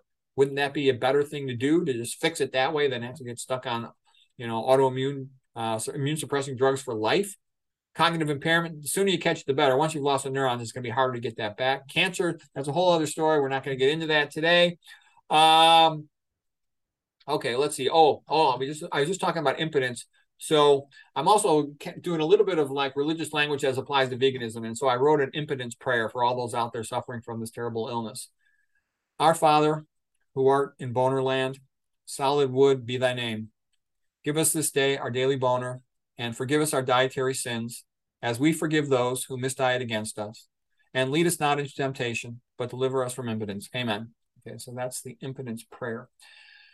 Okay, I'm experimenting with, I might decide to take over a religion and make veganism into religion. People don't follow the diet, so maybe if I make it a religion, maybe they'll follow. I haven't come to terms with that yet, but I'm working on that idea. Okay, opener for a talk. The opener should be good. You got to put some good material right at the beginning, because nowadays with stuff on video, if an audience doesn't like the first minute of the video, they're just going to turn it off. So the beginning is the most important part of the thing. A lot more people watch the beginning than watch the end, that's for sure. So you need some type of thing to get their attention, an empowering promise them something useful to come out of it, show them a nice picture, and have a metaphor, a joke, a rhetorical question, something to let them know this is going to be good. This is not going to be the usual boring stuff like, run for your life. If you see an ASS, that means agenda start slide, when they give you this whole list. That means they're using the old school, tell them what you tell them what you told them, and tell them again. No, that stinks. That's uber tedious, boring. You don't want that. Okay, word slides. Now, this is one where I know I've broken this rule myself too many times. Most common thing people don't like in a lousy talk is too many words on a slide. And so you want to really try to avoid that. I call it mea culpa, mea maxima culpa. Okay. And so, and Alexander Solzhenitsyn, the great Russian writer, he said, anything that adds to the truth subtracts from the truth. So you want to reduce clutter. You can color code the text, which can be nice. Often I'll use red for an angry thing. Not necessarily. Red can also be a good thing. It can be love, the heart and stuff. But in general, it'll often be a negative thing, like a stoplight. Green will be usually a positive thing if you color code the text. But in general, try to have less word slides and more picture slides. And that's one of the reasons why I tend to love neuroradiology talks in comparison to, let's say, an internal medicine talk. Internal medicine shows too many boring word slides, put me to sleep. Radiology is good for showing picture slides. So a good speaker should have a lot more picture slides and word slides. As far as picture slides, there's a few things, start with a blank slide. Avoid all the PowerPoint templates or the other whatever presentation program you use. They usually stink. Okay. Just put your own stuff on there, minimize the clutter, have a reading gravity, meaning just like we read from, right to left and we go from top to bottom, you should kind of move that way with your slides typically.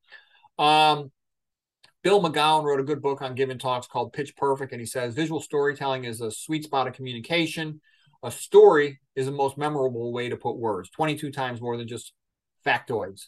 A picture is even 60 times more memorable than just your factoids words. So the best way to give a talk is, and this guy did research on this guy named Pavio, paper from 1986. He said, show a picture and then talk about it.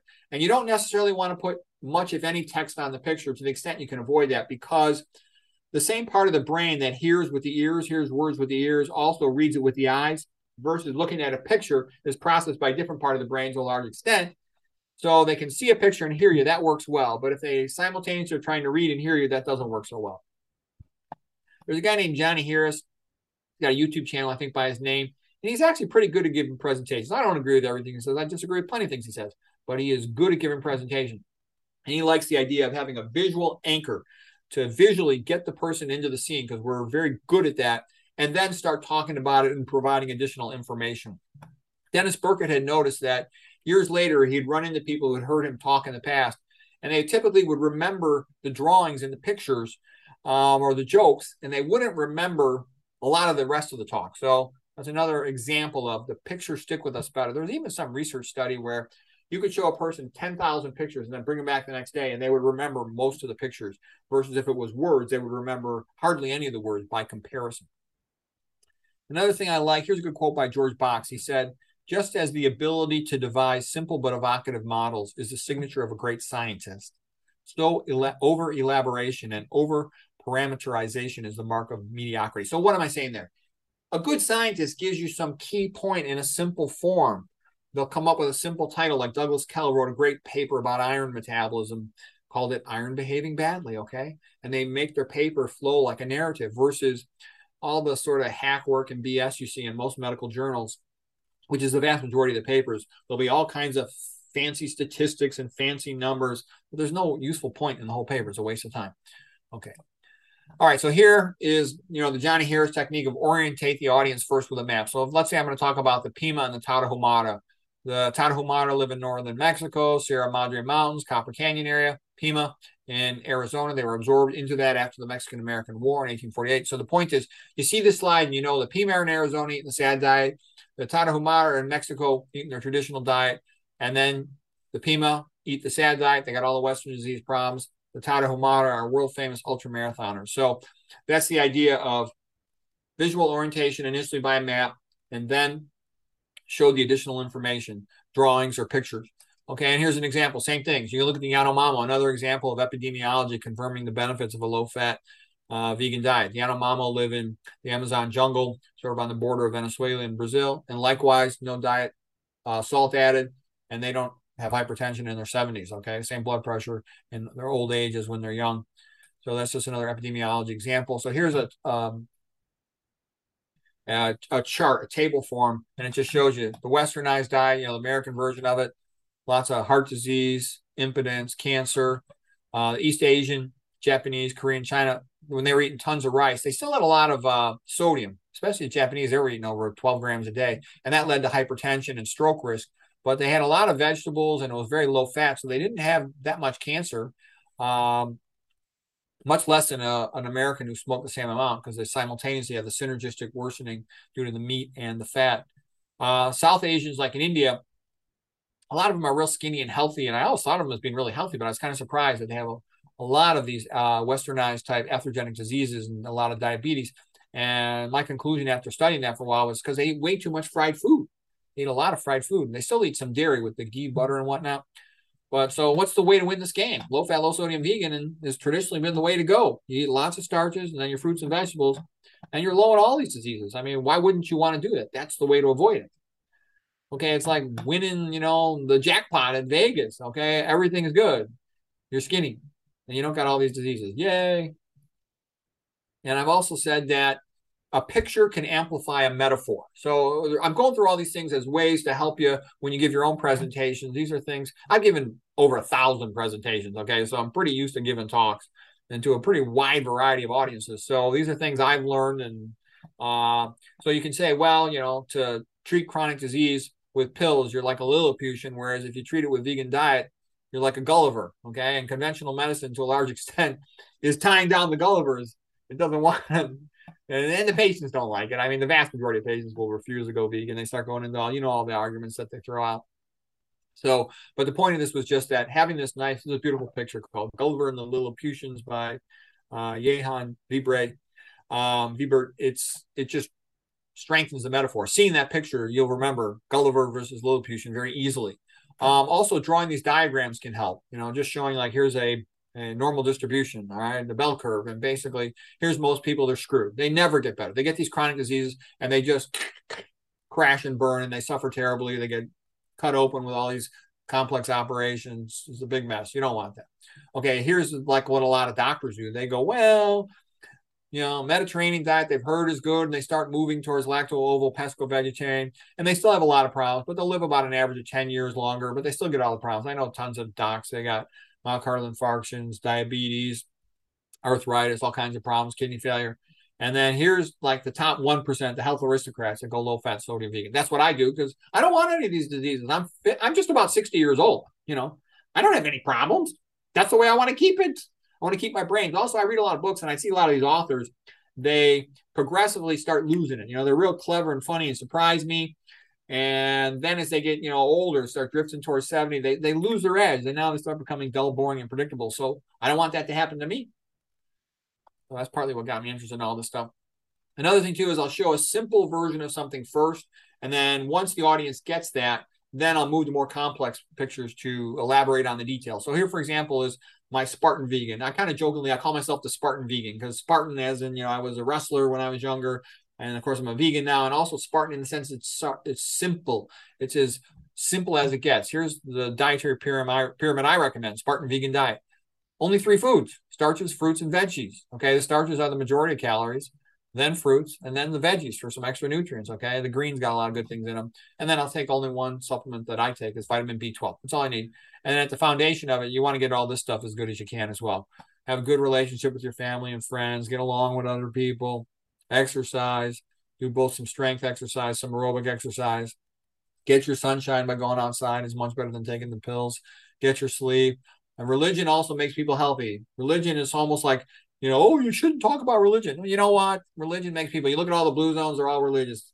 Healthy people, religion makes you healthier, gives you more sense of purpose and meaning in your life. I know lots of atheists that ended up drug addicted, committing suicide, all kinds of problems. Okay. In life, you get knocked down and life is tough. So it helps make people more resilient. So I think we should talk about it. I think it's a disgrace that it's not talked about. Okay. Now here's what I meant by going from that simple, food pyramid to a more complex one. I call this the diet nirvana pyramid. So down at the bottom, the health hell is sort of the paleo, keto, low carb morons. And then the sad diet, the fat, sick, stupid, unattractive, untouchables, minimum wage pros, drinking tap water, they're dead about 50 to 65. And then you gradually work your way up towards diet nirvana. Okay, the Mediterranean diet with all the pseudo-intellectual ignoramuses, Ivy League faculty don't know their head from their what. They're still allowing wine, cheese, all this stuff. And that's not good. And that's recommended to way too many patients. That's a stupid thing to do. Okay, then lacto, ovo, pesco. And one gradually works their way up, the philosophic vegans, finally no processed food, to junior nirvana, assistant nirvana, associate nirvana, full nirvana. And by the way, if you want this, what you could do is if you just hit, I don't know if I can get myself off the screen here, but if you just hit the print screen button, you could make a copy of the slide if you like it. People sometimes want to do that. So that's a way you can save a picture of an image from a talk.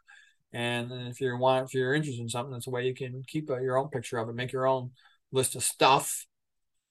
Okay, and I just want to say, scientists and doctors, we love our models as much as the artists do. Pretty common fantasy. You teach her how to become skinny, but as soon as she's skinny, she don't want nothing to do with you no more. Okay, preparing a talk. When you're preparing a talk, what should you do?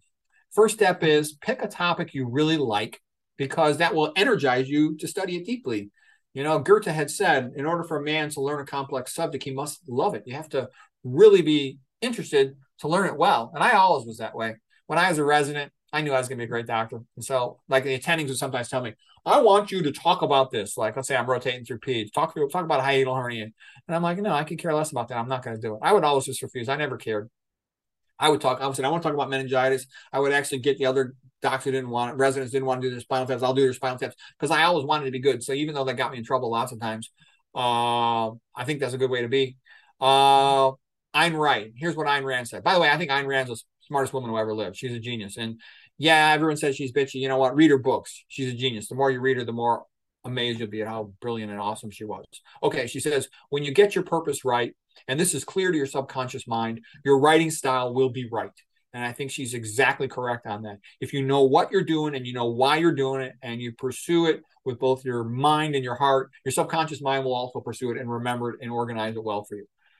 Make a folder on your desktop and put everything related to that talk into that folder. Read books about it. Make mind maps about it. A mind map is when you put the central topic in the center and then you put everything connected to it around it. And the great thing about a mind map is it's not in a specific order. So you can just easily keep throwing things in there. You don't want to order things until you're ready to make the final version of the talk. And because then you have to struggle through organizing them in the ideal order. But have conversations with people. A lot of stuff comes out of that. They'll ask you questions that you hadn't paid attention to. They'll show you gaps in your reasoning, and that's very helpful. Do your talk in a smaller venue before you do it in a bigger venue, etc. Preparing yourself for game day. Okay, game day is the day you give your talk, and I say don't lift weights heavy. Like don't do heavy squats, a couple of days before. So you want your energy level to be high. Get some extra sleep the night before. If you're giving a talk in the morning, just do your pre-lecture routine, which is typically I'll guzzle down 32 ounces of beet juice, chase it with 16 ounces of water, like about 2 hours before the talk, at least 1.5 hours before the talk. And I got real good energy. If you're giving a talk in the afternoon, you might want to eat a little breakfast with a variety of foods, not too heavy in the portions. You don't want to eat heavy because otherwise you'll be sleepy. Review the talk earlier in the same day. Get rid of the blah slides. Only keep the good slides. Here's an example of peak performance mentality. This is called the Yerkes-Dodson curve, and because and you want to get yourself right. So the right attitude is you're energized, you're sort of in a flow mood, you're motivated, you want to do it. It's sort of challenging but comprehensible, and this is where you want to get yourself. You don't want to be lethargic because then you don't have enough energy to do a good job, but you don't want to be over anxious or stressed out. I used to know when I was a resident, there were some people in my program that'd be so stressed about giving a talk, they would take beta blockers to slow their heart down. Okay, I was the opposite. I always knew I had a ton of stuff to say, and I was always wanted more time. And so, I was a little bit of a show off. I don't care. And that's part of feeling like you're learning a lot. And you have something to say. So if you really want to talk about the subject, then you're happy to have the opportunity to talk. Okay, most of the stuff I'm by myself or lonely. Okay, having to talk is, I get people to listen to me for a change. Okay, that's good. Now, the guy who really helped me psychologically was Brian Tracy. I think his book here, Maximum Achievement, it really gets you upbeat into a strong, positive psychological state of mind. Okay, and that's part of having optimal performance. But again, like Ayn Rand had said, if you know what you're doing and you know why you're doing, like, okay, I really want to talk about, let's say I want to understand diabetes, then you're enthusiastic to do the whole thing. The whole thing is a pleasant thing, and Johnny Harris had commented on it. You've got accountable motivation. You're enthusiastic. You want to learn more about the subject, and having the talk is great. It energizes you to prepare the information. So it's one of the best things you can do if you want to become an expert on a subject is write a book about it, give a lecture about it. Okay, this is just one brand of beet juice. You can drink any one you want, but guzzle 32 ounces of this at least an hour and a half to 2 hours before. It's called Hydrate Before You Orate. Bill McGowan's the guy who pointed this out. Everybody kind of knows it though, but because you don't want your mouth to be dry, that makes it hard for you to talk. Chase it down with some water, either bottled water or if you got reverse osmosis, which I usually drink, chase it down with some water, and that can make you both hydrated and you can have an optimal blood glucose level through the talk, and you'll be hitting on all the cylinders. The other thing is for long-term energizing you to do something, always do intellectual work as soon as you wake up in the morning. That's when you are smartest. When does an animal need to be smart? When it's hungry. You fasted overnight. So you get this just right surge of cortisol in the morning that energizes you. You get ghrelin going to your brain, and you're smart. So do your intellectual work first thing in the morning. Okay. Have an intense focus on one thing. When I would be interested in figuring out something, figuring out hypertension, figuring out diabetes, figuring out cancer, I would try to just soak myself, immerse myself in that subject for months at a time, whatever it took, till I felt like I knew it as well as I could reasonably know it. I have a lot of respect for religion because I was interested in, trying to become a great scientist, doctor, achiever, like these geniuses. And so I read the biographies of tons of geniuses. And if you have to have something that's making you feel this is worth going above and beyond in your effort, and I would see tons of people who created the greatest art, architecture, literature, etc. They had this religious devotion quite often. And I think a lot of modern art and architecture has gone into the garbage can because there's nothing behind it inspiring it. You need good technique to produce whatever art or skill you're trying to produce, but having an inspiration, whatever that might be, could make you better. And I saw that I could be potentially like one of these guys like Thomas Aquinas who could unify multiple different fields. So that's what I saw as my potential. And I'll just give you one example. In 2020, when there was the recent plague and nobody knew what was going to happen, I said, God, I had like 6 ideas in my head for books. I wanted 6 books I wanted to write. I'm like, holy shit, I might die before I ever write these books. How can I make this happen? And I read about Isaac Newton. he had isolated himself in 1665 when there was a plague year in England, and he just went to the family cottage in Woolsthorpe, and all he did was work on his scientific ideas all day. And he made great discoveries. That was called the Anno Mirabilis, the miracle year, 1665. Discoveries in optics, physics, calculus, gravity, astronomy. Okay, and I also thought about this Irish monk, St. Columba, and he had gone to an isolated island monastery off the coast, and he had, reproduced all these great books of traditional classical learning.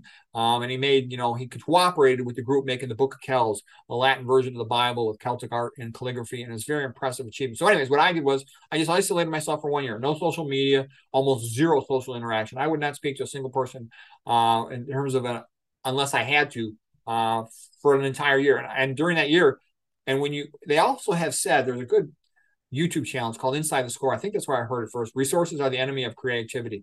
The point being is, I read about Robert Pirsig, who wrote Zen and the Art of Motorcycle Maintenance, and he said what he would do is go to bed early because you're stupid at night, then wake up early before you have to go to work and start writing. So I did that every day. I'm just letting you know, I was able to publish 6 books in 1 year by following this to the T. I figured this is my last chance to do it. I'm going to do it.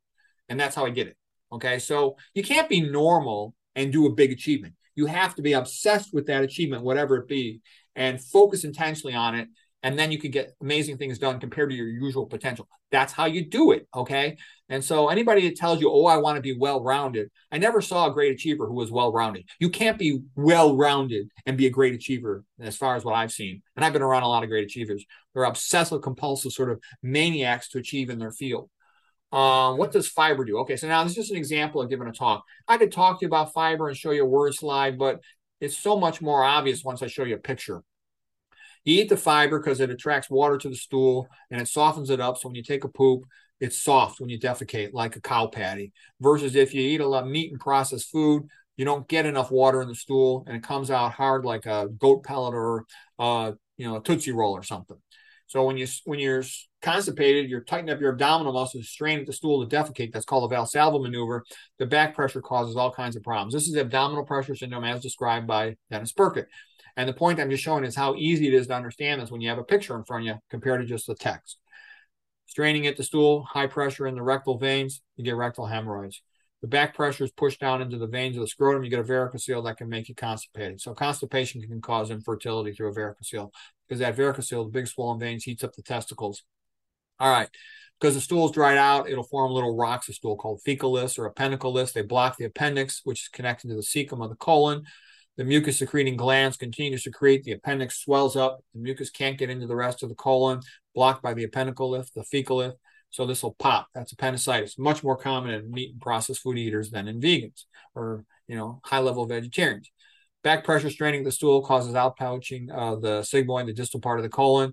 This is called diverticulosis. When they pop, diverticulitis. All right. Stomach pops into the chest. You get a hiatal hernia, HH. You get gastroesophageal reflux, GERD, GERD.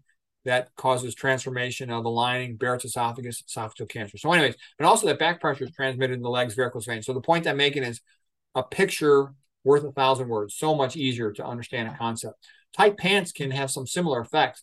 Tight pants are also over the pelvis. The pelvis is in continuity with the abdomen. So that transmitted back pressure can lead to hiatal hernia, gastroesophageal reflux, can be tight on the private parts, can cause pain in the private parts, can compress the nerve going down the lateral thigh. Lateral femoral cutaneous nerve can cause something called neuralgia paresthetica. So this is tight pants syndrome. So wear looser pants, wear suspenders. You can avoid that. All right. So now this picture here, another part of giving talks is knowing the body language. And it used to be most talks were in person, and body language is a little more important when you're walking around stage. There's a guy by the name of Mark Bowden. He gave a TED talk, gave a real nice lecture. He talked about most of the time your hands should be about the level of your belly button, the umbilicus. This is called the truth plane. And I noticed without even thinking, I always have my hands at that level with my palms open. You're showing that you don't have a weapon, okay? When you're talking to a person, that puts the other person at ease. And I always have my hands right there when I'm consenting patients for procedures. Without even knowing it, I just would go into that. And he would say, you don't want your hands too low because that's kind of, they call it the grotesque plane down below, like a fig leaf, or at your side looks kind of the dull, boring way to stand. He says, you don't want your hands up high too much because you look like you're crazy unless you do it transiently. Transiently, he calls it the passion plane. So when you hit the high points, you can sort of reinforce that point by having your hands high transiently. He calls this the passion plane to accentuate like a key point of a talk. Like you go blah, blah, blah, blah, blah, this. Okay. So anyways, Mark Bowden's got a good lecture on that TED Talk. When you smile, a real smile includes the eyes. It's called a Duchenne smile. When you really are enjoying something versus sort of a little smile with only your lips is a fake smile, you know. Okay, and you can have open body language, your hands are apart, versus closed body language. So closed body language means a person is skeptical. So if you're trying to talk about something or sell them something or convince them of something, if they're going like this or that means they're probably not buying it. That's closed body language. Okay, then you want to be a good public speaker. Look at the greatest public speaker. Look at these comedians. Okay, some of the greatest comedian routines of all time were Eddie Murphy, back in the old days, and Sam Kinison. And Eddie Murphy would tell stories, do all these imitations. They're great. And Sam Kinison could make his voice do all kinds of things. So if you want to be good at comedy, watch the great comedians. Okay, the speaker's voice, like I said, too, the great quote by Bill McGowan: hydrate before you orate. You're going to have a hard time speaking if your mouth is dry. Milk can cause increased mucus secretion and make it harder for you to speak. Let's see what else there. Got to pause more. And I probably have a tendency to go too fast. And I should kind of slow down a little bit. And I try. Having a little pause at least gives the audience more time to. Nice thing about the internet, a person can always watch it again if they liked it. I know a lot of times when I watch talks, I'm bored. I wish they would go faster. That's partly why I tend to speak maybe too fast. Try to speak about specific events and sort of be bold and audacious, because people like that. They understand that. There's a tendency when you get around a controversial topic, you start, dancing around the edges of it with abstract words, but abstract words don't heat the blood. Gary Spence, he's a real famous writer, lawyer guy, and I think that's good advice. Here's how to tell a story in terms of, like, if you're making a YouTube video or describing a subject. I made this up, by the way. There's plenty of people tell you how to tell a story, but I made up this mnemonic here: hype sock. Okay. A hook is something interesting right at the beginning, an intro to the topic. There's going to be some problem that you're trying to solve. Give some examples of the problem, make it real, ideally with some experience from your own life, if you have any. A solution to the problem, a little outro, how the solution, some details about it, a call to action, how they can solve the problem for themselves, or a keeper message. A keeper meaning, take home points. Like, what are the 3 things, or 1, 2, or 3 things worth remembering, okay, from the talk? Anytime you want somebody to remember something, you want to, if possible, have it in some type of story connected to it, because our brain just remembers stories. There's a quote: the brain is a story processor, not a logic processor. If you talk facts, you just overwhelm people and they forget everything. But if you put it into a story, you put it into a rhyme, into a metaphor as the key concept, embodied in a photograph or a drawing, then usually that'll stick with people. And like I said, too, if you see a picture you like, you want to remember that, hit that print screen button, save it, and you get a copy of the picture. Okay, a few words on creativity. Curiosity is a secret of highly creative people. And I think that's a key thing. Some of the smartest people I know in my life, they had a real desire to learn. And that curiosity led them to really explore a subject and become a high-level expert at it. You have to be open-minded, willing to accept other viewpoints. A lot of doctors are too set because they don't know any better. They're just stuck in this, it's either drugs or surgery, or, my way or the highway. And they're not realizing there is a lot of great information in the nutritional literature, toxicology literature, and sometimes in other literatures to understand some of these diseases and help patients. Talk to a variety of experts. Try to get opinions off the cuff if you can, where there's no referral pattern involved or money involved. Read in a wide variety of fields. Different fields will see a topic from different points of view. A lot of people, great creative artists, like to go for long walks. Here's Beethoven going for a long walk. Emerson, Nietzsche were other famous persons who like going for walks. There's plenty of other ones too. As soon as you have a good idea, always have notebooks around your house, or a note card in your back pocket, and a pen, and write the idea down. Because a lot of times you'll have a flash of insight of a good idea. It'll just come to you. Your subconscious mind is sort of pushing it into consciousness, and you want to write that down real fast. Otherwise, you'll lose the information. I'll have stacks of note cards. Like here's my desk. I've got tons of stacks of note cards of all these different ideas I've had. Okay, and I just write them down. So then I'll go back and look at them later when I get some free time. And that's very characteristic of it. Okay, and you're going to be a bit of a workaholic. Anybody who's a real high achiever in anything intellectual tends to be a bit of a workaholic. John Malloy wrote an interesting book called How to Work the Competition into the Ground and Have Fun Doing It. And he would talk about, he studied a lot of really bright, creative people. And a lot of times what leads somebody to a breakthrough in their field, to transform a field, is they They've got a little bit of guts to get past the controversy, and they stick to it for a long amount of time. And to really get good at something, a lot of times I love this painting here. It's called Sadak in Search of the Waters of Forgetting by John Martin. You go over one obstacle, and there's a little bit of a flat plateau, then a new obstacle, and you just have to accept the fact it's going to be a bit of a long grind to get to the top of the mountain of expertise in your subject. But it's also fun. And I would describe for a doctor, the path to original work is, first of all, you got to grind out all the, pre-med stuff and high school, college stuff. And that's a bit of a long grind. Then residency, fellowship is a lot of fun because you're constantly rapidly improving as you go from, junior assistant to full assistant to doing the entire procedure by yourself, let's say like imaging guided surgery in my experience. And then you get into your attending level. That means you're done with all your training. You're now a full attending physician wherever you work, university or private practice. But then you get hit with a new decision. You come to a crossroad. Am I just going to generate billing codes and, call it a day and go home? Or am I going to try to keep learning and make original discoveries or unify different fields? And unfortunately, the boring path is usually the safe choice. You get experience. Most doctors are overworked, at risk to burn out. And generating billing codes pays the bills, makes everybody in the game happy in terms of generating the bills. But if you want to learn new things, you have to push yourself harder than that. To do original work, you got to read in other fields. You have to pursue controversial ideas. You have to risk even potentially being fired to follow the truth wherever it leads you. And unfortunately, in medicine, like I said, too, I like being an athlete better than being a doctor in the sense that if an athlete's really good, everybody likes the athlete. The owners of the team, if it's a professional team, likes the athlete. The coach likes the athlete doing really well. The other guys on the team, they like it. The other guys from other teams, they respect them. The fans like it when an athlete gets good and is doing well. But it's not like that in medicine. The better you get, you start to go beyond conventional stuff because conventional stuff is usually a standard of care based on patients that are cognitively impaired and can't even do anything on their own. Okay. And when you start going beyond that, a lot of the stuff you find, it's not profitable anymore. So no one cares about it.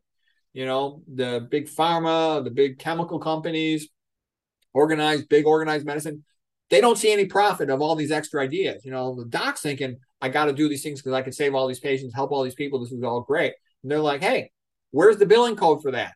What are you doing? We need you generating money. Okay. What are you doing? BSing with all this stuff. And you look at McDougall. No one would send him a referral. Esselstyn, they didn't want him to see patients. He had to make a big fuss to work that out. T. Colin Campbell, they tried to fire him. And that's kind of the treatment that non-conventional money-making research gets. So it takes some courage and bravery, and you have to have a sense of purpose. And that's also why I'm a believer having a religion that makes you say, I must do the right thing, even if the consequences for me aren't financially favorable. It helps. You need something to motivate you. Okay, now Aristotle figured out a whole bunch of things a long time ago. A lot of people think Aristotle was the smartest guy who ever lived. Other people say it was Newton or it was Einstein or a few other ones. But he figured out a lot of this. He called it logos, ethos, telos, pathos, and kairos. Logos is the logic, the words themselves, the text, the reasoning of it. Ethos is a lot of ethics, credibility. Do they believe the author? Does he have credibility with the audience for whatever the reason? People tend to believe too much in credibility, okay? For example, somebody has an MD. That doesn't mean they know anything about nutrition. Most doctors, in my experience, they don't know anything. They just default to saying the Mediterranean diet, which is completely ignorant. Also, I'll tell you, a lot of vegan experts, they might know a lot about food, but I think there's a lot of them, they have not studied toxicology. And toxicology is this big thing. It's not going away. It's the elephant in the room. And I think if you want to be a top-notch health coach expert, you have to study toxicology because it's big. It's not a minor thing. It's a major thing. Okay, telos, what is the purpose of the talk? And that's a big thing too. You look at a scientific paper, if they're just writing it to promote a drug, the whole paper is worthless. You shouldn't even read it, okay? Are they genuinely trying to understand something? And is what they're trying to understand, is it useful? What is the purpose of the talk? Because that will guide the direction everything it goes. Pathos, what is the emotion? And a lot of that is what's the desire of the audience and everything relevant to that.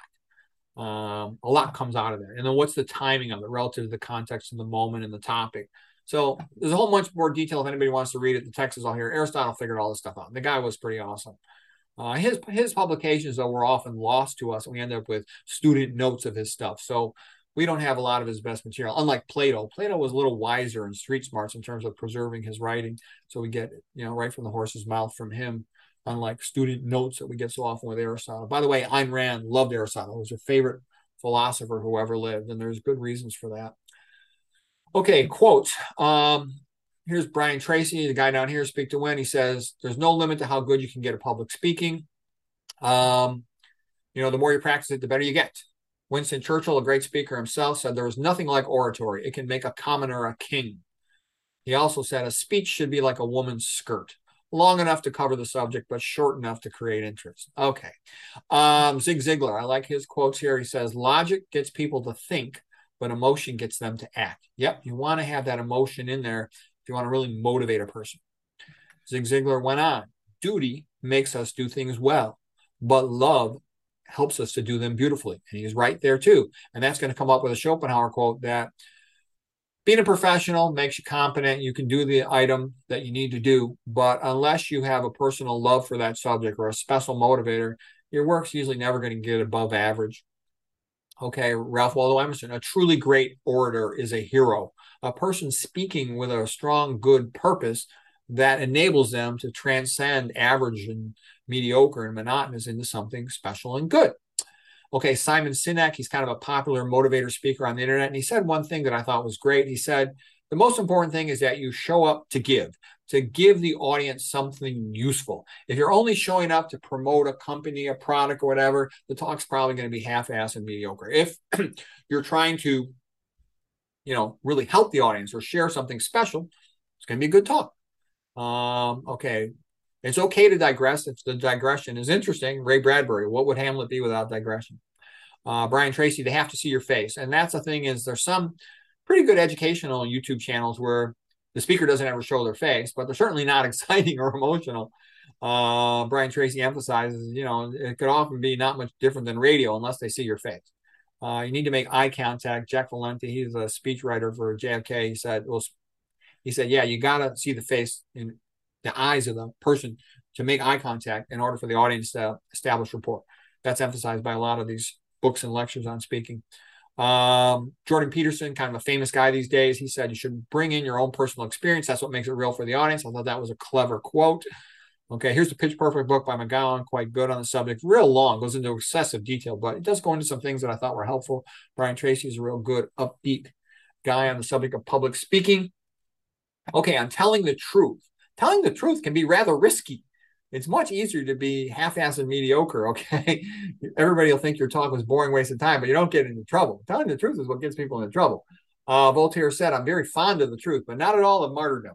Voltaire also said, some people think Voltaire was the greatest writer who ever lived. Will Durant would say that. I think he was great, but not necessarily the greatest who ever lived. Anyway, Voltaire would say, I want my doctor to believe in God so that he does not rob me.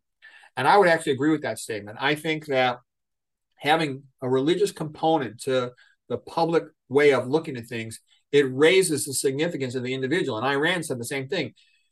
The most important minority is the individual. If you grant rights to the individual, you thus have granted them to everyone. And I think that's a smart way to phrase it because that protects people from BS. If you don't care about the individual, then most of the time, quite often, big money, there's more money involved in tricking a person and ripping them off than there is in helping them. So if you don't have that ethical component to working with people, there's going to be a tendency towards unethical stuff because that's where the money is. Plato said, no man is more hated than he who speaks the truth. George Orwell, in times of universal deceit, speaking the truth is a revolutionary act. Okay, then I talk about the difference between an athlete and a medical scholar. Okay, and here's another quote by Ayn Rand. True scientists are essentially loners. They pursue knowledge for the sake of knowledge. A scientist who discovers knowledge and shares it to benefit others is the greatest benefactor of mankind. Such men should be considered heroes, but such men are not regarded as heroes. They are the most hated, blamed, denounced men in so-called humanitarian societies. And she's right. Because the sad truth is the public is the proles, the proletariat, all the poor people. There's no money in helping them. You get money from helping big companies. They got tons of money to pay you off to help them, okay? And that's why so much misinformation gets told to the pros. Okay. I've had lots of friends tell me they can't make sense out of nutrition and a lot of other health issues from looking at the internet because there's tons of contradicting information. Now, when I think of giving a scientific talk, I often think of this graph here. I call it the multiple AOs, multiple academic orgasms. Some useful basic information, interesting details, showing the connections, AO, academic orgasm, okay? And then you get back down to basics. And you can also call this common sense technical information that everybody ought to know. And then some of this is a little bit more specialty, more specialized, and more advanced, but it's fun nevertheless, all right? And that's one way to look at giving an educational talk. Another way to look at it, though, and this is a little bit more of the drama where the emotion comes in, and this is called the hero's journey. Joseph Campbell sort of became famous for popularizing this concept of the hero's journey, and this can be applied to lots of the most famous movies and famous books. You know, like let's say we're talking about Dorothy, okay, in The Wizard of Oz. She starts out in Home Sweet Home in a familiar, well-known world and environment during her childhood and her adolescence. Everything is great, copacetic, okay? Then something happens, something big. There could be a transformational event like the tornado in Kansas. It could be for other stories being called to action. You know, Rocky's given a shot at the title, or some other hero of some famous story is called to some other world, some other environment, and things are unknown, frightening, a departure from familiar home. You make mistakes, you screw up, you didn't realize something, you're lazy, you're clueless, you lose, you get beaten up. Yeah, new enemies you didn't even know existed. Okay. And then you hit rock bottom. Okay. And this is the hero's journey type of story. And then hitting rock bottom for a lot of us in the health and nutrition world is we went through a time of very poor health. You know, my story, for example, I got fat in my mid 30s for a couple of years and I couldn't lose the weight. I got up to like over 220 pounds. It was quite embarrassing. My whole family's mocking me. And I didn't know how to get out of it. Exercise more and eat less didn't work for a couple of years. And, you know, one of my sister-in-law said to me, she goes, if you're such a great doctor, why are you so fat? Okay. And that was rather embarrassing. And my parents were sick. And I was feeling like I was failed a little bit as a physician. Why are my parents sick if I'm so knowledgeable? And obviously I wasn't. I knew drugs and surgery, but that wasn't good enough. I wish I had known this, you know, nutrition and toxicology stuff earlier. I could have kept my parents healthier for a long time, as well as a lot of friends and family. But I didn't. You know, I did the best I could, but I didn't know. So anyways, then you start trying to learn the new stuff and you start trying to implement it in your own life and with friends, family, and patients. And what ends up happening is you make some progress, but instead of being a nice, pleasant upward climb of a hill, it's not like that. You go up 2 steps, knock back down, 2 steps up, 1 step back, 2 steps up, 1 step back, and sometimes a big setback. And it's very frustrating, but you have to believe in the goal and have a sense of the long-term picture. And this is going to come up in the idea of art, the idea of inspiration, the idea of a role model. And so what I'm trying to say is great heroes in nutrition and health and toxicology, in a sense, they're like great literature. They're like great art. They inspire you. This is something that could be done. You know, I could never have as much fun of a life, achieve as much as Dr. Kempner, but his having existed and me knowing about it can inspire me to do the best I can with the opportunities that I have. Okay. So that's why I think great heroes, role models, and coaches are so valuable. Even though you can't fully imitate them, they show you what is possible. And that's what Ayn Rand and Aristotle talk about. Aristotle says literature is more important than is history, because history only shows you what was. Literature shows you what could be. And Ayn Rand said the same thing. As that's what she wanted to do, show society the idea of an ideal man such that younger people could try to imitate him and he would give them a sense of hope, something to aspire to. And I'm going to get back to another quote here. So anyways, this is the hero's journey of hitting rock bottom and bouncing back and making the most you can out of your life, what's left of it, okay? And so I think it's a great, inspiring concept.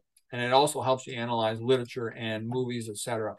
And one of the things I would talk about, one of my general points about communicating better and giving better lectures is I noticed that I love comedians. They're joke, joke, joke. I like talking with friends. We joke and then we talk serious, joke, talk serious. I used to like it when my dad would teach me stuff. He wasn't around that much. He was working all the time. So when my dad was around, I loved it. And my dad would teach me stuff. And a lot of times he'd make fun of me as he was teaching me. He goes, you just failed your instant IQ test. What about this? You just failed your instant IQ test. And it was kind of fun. He was teasing me, but he was helping me. And I had some coaches that were kind of like that too. And I really liked them. So anyways, then I noticed, some of the famous motivational speaker types, guys like, Zig Ziglar, Brian Tracy, motivational speakers. They're good, but they ain't like my coaches or my dad or my friends. They're a little more narrow with what they consider safe material and whatnot. And then you see a political speech, and you'll see they're going off in their one direction, playing the games they play. You see religious speakers, and they got some good rhetoric, but they also playing it in the straight and narrow to a large extent. And then you go to academic talks, and anybody that's been to a lot of academic talks, they're amazed at how boring most of them are, especially if it's like a research talk at a national meeting. And there's a reason for that. In a national meeting research talk, lots of people don't even speak English. They're only given, 10 minutes to present some complex thing. But man, are they formal and boring. And what am I saying? A doctor talks to a patient, they got to be real polite and formal because, you don't know if the patient's crazy. Lots of patients have cognitive impairment and they're really slow. So you have to talk in a way. But what am I trying to say is my goal is trying to make academic talks better.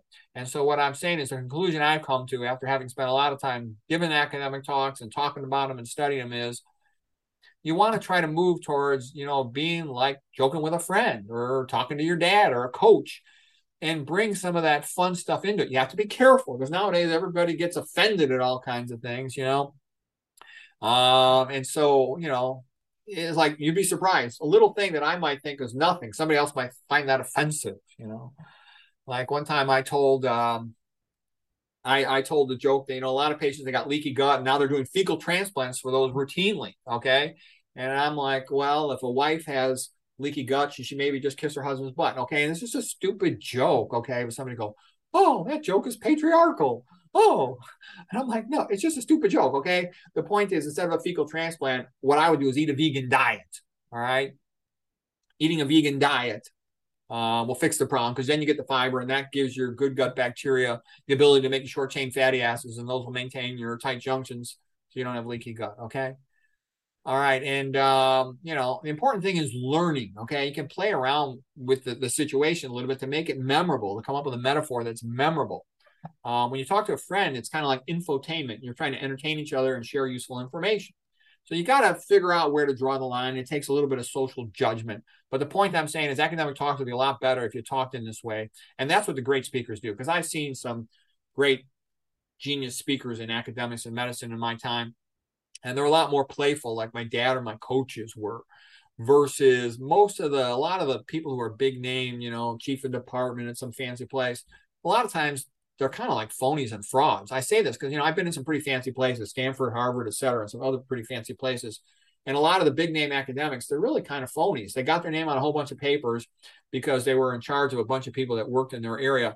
And so they could say they have 100, 200, 300, 400 papers, but you talk to them, there's no ideas. They have nothing interesting or original to say. And the way you can kind of rise in the academic ladder a lot of times is to play it safe. You always stick with the playbook and you never do anything original, and you'll keep rising in those things. Have a friend that'll promote you, but you'll never do any good, useful, or creative work. Okay, another thing, I got this idea from Bill McGowan in his book, Pitch Perfect. He says, when you're listening, like you're not just speaking, you're listening to the other person, you should be enthusiastic. If you really want to be there and you really want to share time with that person and interact with them, you should be enthusiastic. And he says a real smile, like, it involves your eyes too, versus, he says, the phony smile, he calls it the BRF. He calls it the bitchy resting face. If all you care about is just your turn to talk, you might just end up with a BRF, bitchy resting face, rather than a BFF, a best friend face. So he says, be aware of that. You'll notice that when you see interviewers. Okay. All right, communication levels. Here's some communication theory stuff, pretty basic stuff, but it builds. You start out with a conduit metaphor. Claude Shannon, he was a guy who figured out what's called the basics of information theory. And he was talking about sending a message over a telephone line a long distance. And he's an engineer, and what he wanted to do was reduce noise. And that'll enable the message to be more understandable at the other end. So likewise, keeping the message simple is the sort of the equivalent concept of reducing noise. And that's the simplest form of communication, like sending a telegram. And then the next message here, level of communication we'll talk about, is strangers talking to each other. When you talk to somebody who you don't know, you want to keep everything predictable. Like, let's say you're buying something in a store or at a restaurant. Hi, yes, I would like that. Thank you. Okay, that's transactional conversation with uncertainty reduction. You want to keep everything cool and simple for that person, and you don't want to complicate or confuse the matter at all.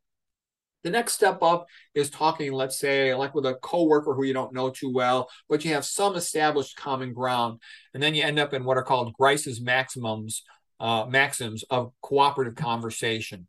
Between peers, let's say. You want to, you kind of have it agreed. It's unstated, but it's agreed. We're going to tell each other the truth. We're going to stick to the subject, keep it relevant. We're going to be clear. We're going to keep it brief. All right. And that's communicating with somebody like an associate trying to get a task done.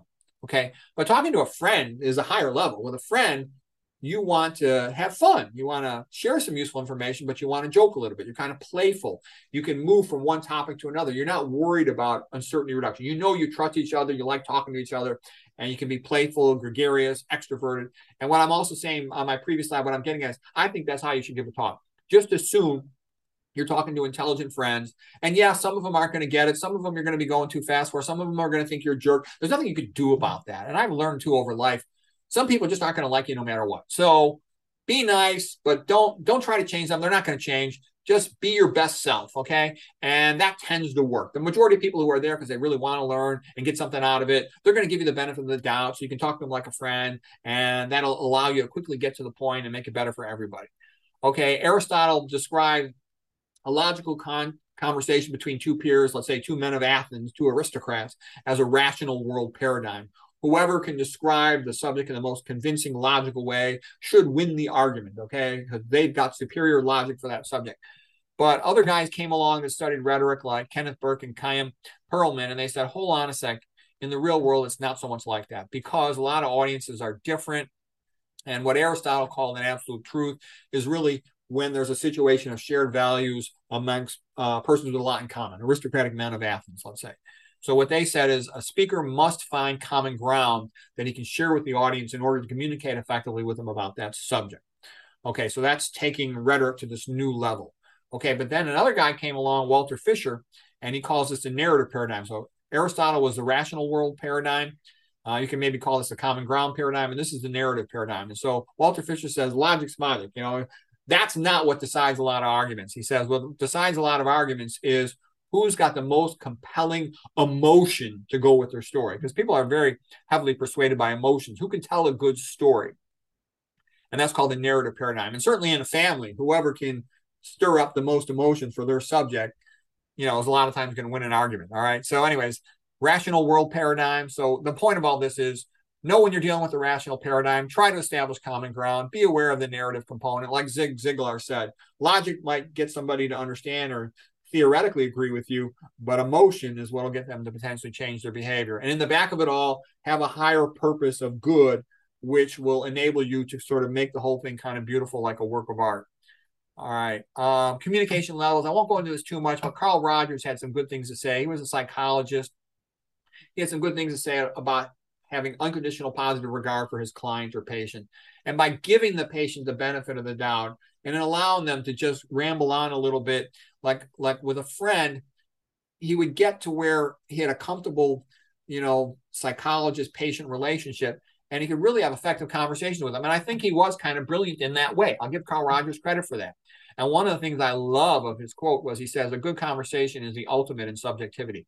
It's an individual thing between you and that person. And that's funny because anything you read in conventional medicine is always trying to standardize everything. Conventional medicine wants its healthcare provider to be a widget. And this widget interacts with this widget. And if this widget doesn't show up, this other widget can replace them, that everything is interchangeable and scientific like B.F. Skinner. But in the real world, the truth is it's not really like that, but they try to pretend it is. Okay. So Carl Rogers is putting the person at ease because the person has to relax to get themselves into a parasympathetic, autonomic nervous system phase, or relaxed feeling of safety and comfort in order to have a good conversation. If they're stressed out and untrusting and whatnot, then they're in the fight or flight sympathetic autonomic nervous system. Their guard is up, and it's going to be hard to have a good conversation. Okay. A lot of times common ground is things you have in common. Like attracts like. You have to be authentic to build trust. So those are things to progress towards having effective conversation. And now moving to another higher level of conversation theory is the Altman and Taylor theory of social penetration. And that's where, as you're building trust, he calls it like peeling an onion, is you sort of reveal different things that might be a little bit private, maybe even a little embarrassing, that you've had of past experiences. And you'll notice you often see that, in discussing a subject. Well, yeah, I was doing that type of procedure. I had one complication on that same thing. And I probably should have used, the 7 French device instead of the 5 French device.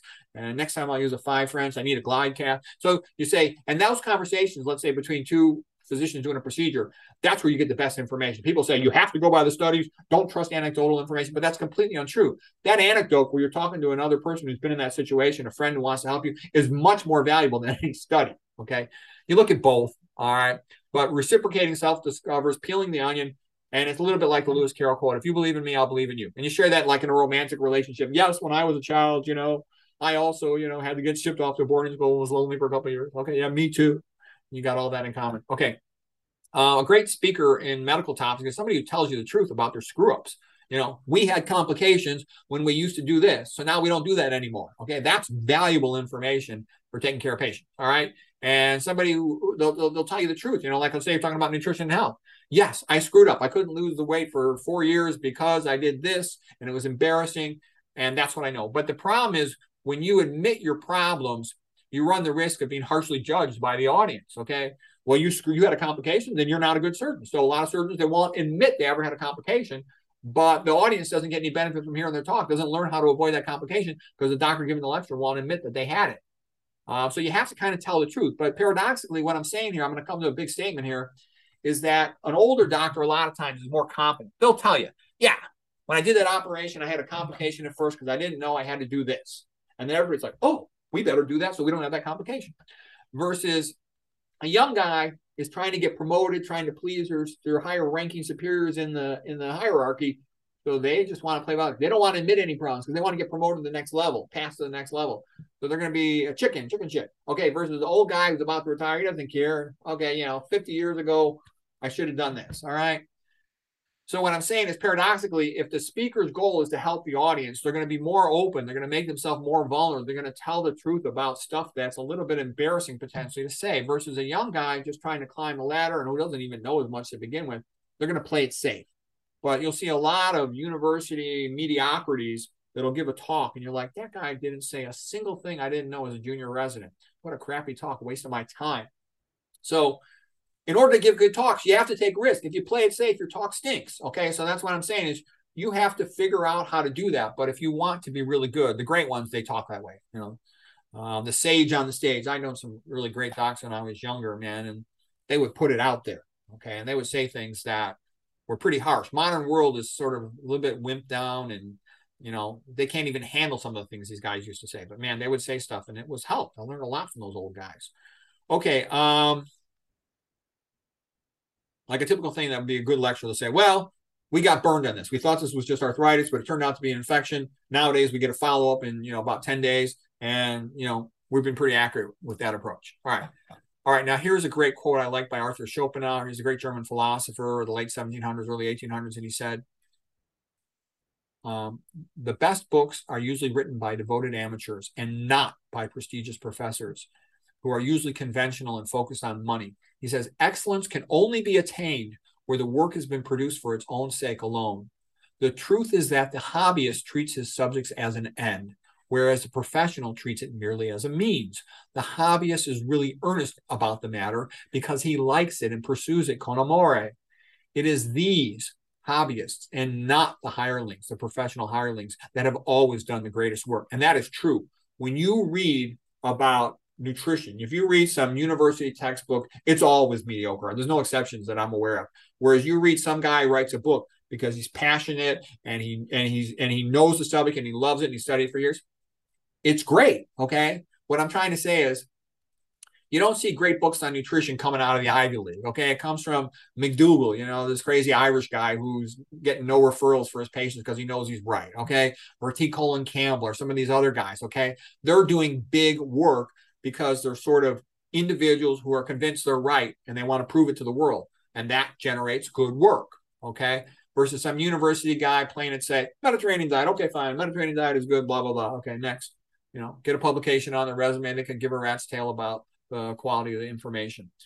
Okay. And I'll also say having a sense of it being inspired and creative and individualistic makes things better. And I love cathedral architecture because it's a free creative enterprise. And it's not enough to be free. You also have to be inspired. Like one of the things I'm going to talk a little bit about here now in terms of being a creative producer of things is you have to have a vision of what is good, what is right, what is beautiful to really do top quality work in a lot of areas. And you have to, again, in health and nutrition, you have to care about the patient. The most important minority is the individual, because if you care about that, everything will be right. Versus if you're like, well, I'm getting funded by so-and-so and we want to get published in this journal and I have to do this for who's funding me and I have to do this for the journal, then it's not going to be very useful, probably, that research for the individual. Here's Goethe. Goethe said a couple things. The first quote up here by Goethe: only talk about things that truly interest you, because to learn a topic, he actually said to the last part, to learn a complex topic, a man must love it. And then he says down here, all professional men are handicapped by not being allowed to ignore things that are useless. And that is true. I learned that. Like when I was a young guy, I thought, oh my gosh, these Ivy League textbooks on pathophysiology are great. They're the epitome, the Bible and subject. Now that I'm older and I know a lot, the books all stink. They all stink. They're bad on almost every single subject. Coronary artery disease, hypertension, diabetes, cancer, autoimmune disease. They're completely out of date and wrong on numerous things, and they don't include the most important stuff and the most important people in the field. Okay, so I've changed now that I'm older and I know the subject. Okay, and these are written by professionals at Ivy League institutions or Ivy League equivalent institutions, and they always stink. Okay, all the good stuff comes from these individuals who just write about what they know. These old guys, Richard Moore writing about hypertension after studying for 50 years. All right, let's see, what else? Talk like you're talking to an intelligent friend. Okay, here's a great quote by Beethoven. An artist is someone who has learned to trust himself. And now here's what I meant by, if you don't have a good view of aesthetics, you end up with crap. So you got a bunch of illiterate peasants who made beautiful cathedrals back in the, around 1400. And now you got all these modern people with PhDs in engineering, and they make a crappy looking building that looks like a bunch of animal cages. And in front of it, you've got a statue that looks like a turd. Okay, we're going backwards on a lot of things. This is crap. Okay, no pun intended. That's crap. All right, that shouldn't be a statue in front of a building. That's offensive. Okay, now the idea of a hero in Western culture has changed over the years. The classic hero, let's say in the the Idiot and the Odyssey, the Iliad and the Odyssey, is like Achilles mourning the death of Patroclus. Okay, and then the warrior hero Achilles revenges Patroclus and parades around in front of Troy. Okay, that's sort of the classic old hero. And then the new hero that came after that was more intellectual. This is Odysseus from the Odyssey, as he's working his way back to Ithaca from Troy. And he's a new type of hero compared to Achilles. He's more intelligent. He's more clever. He's very brave, but he's also a bit dishonest, sneaky, and he certainly isn't scholarly in any way. But he's a new type of hero, more intellectual than the old Achilles type of hero. And there's other things that came up. This was more of the Roman type of hero, of Aeneas, the dutiful hero, the man who does his duty, pious Aeneas. He rescues his father Anchises, carries him out of burning Troy, and then he goes on to found Rome, and he has to leave his love Dido in Carthage because to found Rome was his priority. So that's the noble hero, the dutiful hero, all right? And we're starting to move with the ancient Greeks into more of a modern concept of an intellectual hero. Like I love Thucydides, when he wrote the book, The History of the Peloponnesian War, he said, my history has not been composed. My history has been composed to be an everlasting possession, not a showpiece of the hour. This book was written not for the applause of the moment, but to be a gift to mankind for all time. This, by the way, is Pericles' oration, which is in the book, The Peloponnesian by Thucydides. But this idea of making a great intellectual accomplishment. This is the Acropolis, the big hill in Athens with the magnificent buildings. Okay, and then another step upwards in terms of intellectual heroes was Socrates. And Socrates has been called the saint of philosophy. And Plato was pissed off because after the loss of Athens to Sparta, the new rulers in Athens actually ended up condemning Socrates to die. And here is the dejected Plato sitting at the foot of the bed as Socrates goes to drink the hemlock. But he wrote a tremendous amount, let's say in his Republic, about Socrates. And Plato was trying to bring forth the idea of a new type of hero to Athens, not just the old fighter guys like Achilles and Odysseus, but this intellectual Socrates, philosophic hero. Okay. Now here's some quotes by Socrates. Go wherever the facts lead. The purpose of philosophy is to determine how we ought to live. In order to decide how to live well, we need to learn what is good for us and what is bad for us. Yes. What's a healthy diet, etc. Okay. So anyways, this is moving up. And so this is a beautiful painting by Jacques-Louis David. It's magnificent. Socrates there and Plato and their friends. Okay. Okay, here's just one funny picture of Plato. Plato had defined a human as a featherless biped. So Diogenes said, well, here's Plato's idea of a man. He plucked a chicken, okay? Featherless biped. All right. And Nietzsche had said that Christianity is nothing but Platonism for the masses, okay? And so now I'm moving to some different steps of philosophy here. And these are also the great speakers. So Cicero was the greatest orator in Rome. He was magnificent. He rose from relative poverty to be the ruler of all Rome. And he's the great intellectual hero of Roman order. He said a lot of good things. Cui bono means who benefits. So if you want to understand a situation where the money's coming, say who benefits from that money, and a lot of times that helps you figure out what happened. Okay, an orator has three functions: to teach, to please, to move.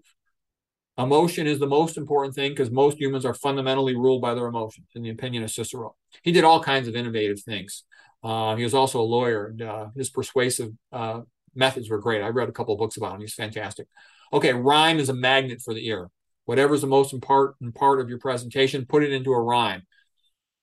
Okay, repetition of key points gets the audience to believe it, whatever it is. The more you repeat it, the more they believe it.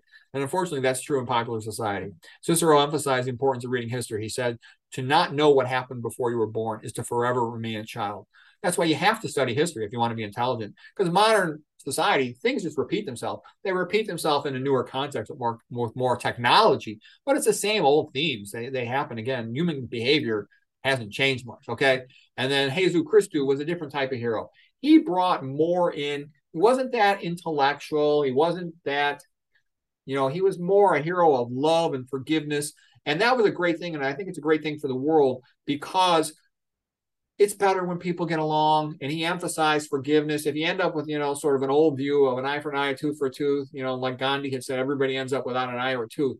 With Jesus Christou, he said, look, you can forgive each other and get along. And I actually wrote vegan version of his Beatitudes. Blessed are they who are fat in belly, for they will be thin again. Blessed are they who are poor in antioxidants, for they will improve a lot. Blessed are they who have high blood viscosity, for they will get laminar flow. Blessed are they who are hyperinsulinemic, for they can improve response. And blessed are they who want to learn, for they can be taught.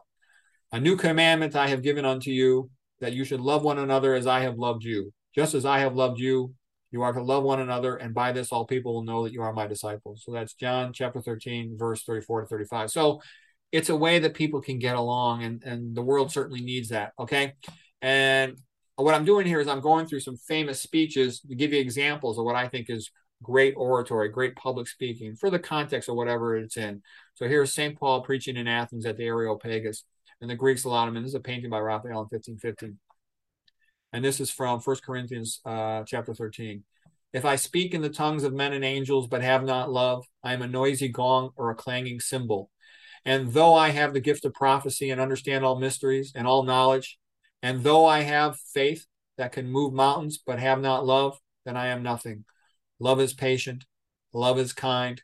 Love does not envy or boast. It is not arrogant or rude. It does not insist on its own way. Love does not rejoice in wrongdoing, but it does rejoice with truth. Love bears all things, believes all things, hopes all things, endures all things. Love never ends. As for prophecies, they will pass away. As for tongues, they will cease. For we know now in part, and we prophesy in part, but when the perfect comes, the partial will pass away. What I know now in part, then I shall know fully. So abide these three: faith, hope, and love. And the greatest of all these is love. 1 Corinthians. Okay, so the reason I went through that is I actually believe that is relevant to medicine and health. And what I'm trying to say is you have to love the individual person. You have to respect the individual person. That's why I think it's so important. The biblical concept in the beginning of Genesis: man is created in the image of God, therefore part divine, therefore entitled to freedom, to respect, to his own natural rights. Because if you don't have that, you tend to go into just a business mindset. How can we make the most money out of a situation? And I think it's a loss of love for the individual patient as an individual that's led to healthcare being pushed so far in the direction of money, money, money, money, money. And when it goes in that direction, the patient loses out. And as a matter of fact, that's partly why I wore this tie, because these are the three colors on this tie. The white is the color of faith, the green is the color of hope, and the red is the color of love. Sometimes the word charity or agape, sort of a universal generalized love. We're not talking about romantic love. We're just talking about kindness love. And it's actually incorporates components of all the different types of love. But you see what I'm saying is I think you need that to do the best quality work in art and science. So I'm actually a big believer that that's important. Here's a great painting by Sandro Botticelli, a great artist. I think the greatest artist. Well, him and Rogier van der Weyden, I think, are the two of my favorite artists from the 1400s. And this painting is called The Mystic Nativity. And you notice the same colors again. The white color of the angels, the green color of the angel, for hope, the white color for faith, and the red color for love. All right. And this is a way people can get along and everybody can do things right. I like they're celebrating the family, celebrating this is a love of the individual. And I think you can be careful to move away from this direction. If you put everything into the mind of whoever is the ruler has total power, they'll often abuse that. Absolute power tends to do things that are not so nice. So this was Nero in Rome, and he burned Rome down in a bunch of areas because he wanted land that he could use for his own property plans.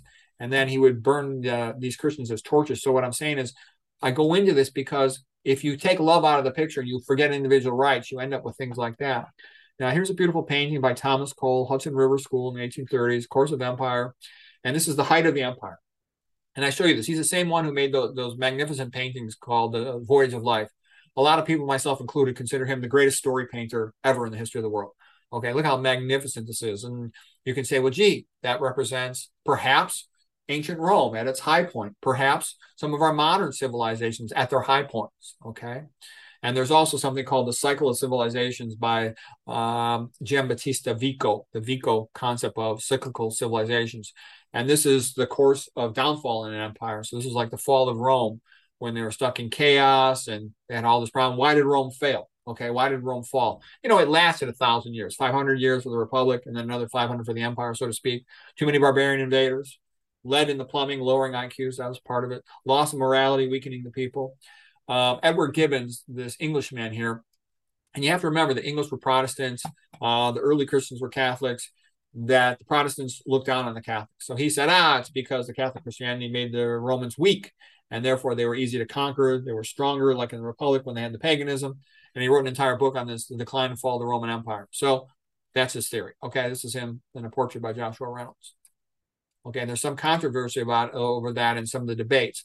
And one of the reasons why I'm still a big believer in religion, even though, yes, religion's done tons of stupid things, tons of mistakes, tons of problems still today and all that, is I see so many great writers and performers who had totally energized them to just unbelievable levels.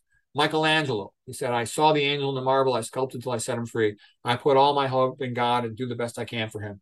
Bach, on every single composition, the greatest composer ever lived. He said, all my work is for the glory of God. And Isaac Newton, the same thing. He spent more time studying the Bible and stuff than he did doing his science, and he's probably the greatest scientist who ever lived. Okay. Invented calculus. Okay. Anyways, I show you this because I always wanted to figure out how could I drive myself to achieve a higher. I don't even think I was that smart. When I was in high school, I wasn't even an honor student. I never even took an honors class. Okay. But what I'm trying to say is I think a tremendous component of individual performance, of individual intellectual ability and performance, it comes from personality. So if you've got role models that inspire you, if you've got teachers, mentors, things to look to, that builds you up. Okay. And I just want to show you some of all this incredible art and literature inspired by religion. It's amazing. Okay. Charles Dickens, I think that's actually the greatest novel ever written. Les Miserables is probably second, Brothers Karamazov third, and maybe Atlas Shrugged fourth. Okay. Ayn Rand is such a genius, it's not even funny. She wrote a magnificent book. This book called The Romantic Manifesto is a summary of her understanding of literature and art. Okay. And all the magnificent buildings. Look how magnificent these buildings are. That is magnificent. That is, incredible. This is Chartres Cathedral in France. Okay. And here's the stained glass windows. Here's the carvings on the doorway. There's a bunch of doorways. There's three in the front like this. They're magnificent. They're just beautiful. All this beautiful music's all inspired by this. That's why I would never turn my back on it. You say, oh, there's so many stupid people in religion and all this. Yeah, but they'd be worse if they didn't have the religion. And so what am I saying is once you lose religion, once you lose respect for the individual, you end up with this. This is in Rotterdam, Netherlands, a museum of modern art. And these are just sculptures of feces. So they think that that's art. I consider that an insult. And I think people should say, That's not art, that's crap. Okay. And it actually is. That's in a museum. And so if you don't have some type of guiding standard, you end up with this type of stuff. And it's ridiculous. Okay. Look at this. This was done in 1435. Rogier van der Veen. He's like, him and Botticelli are my favorite painters from the 1400s. This is magnificent.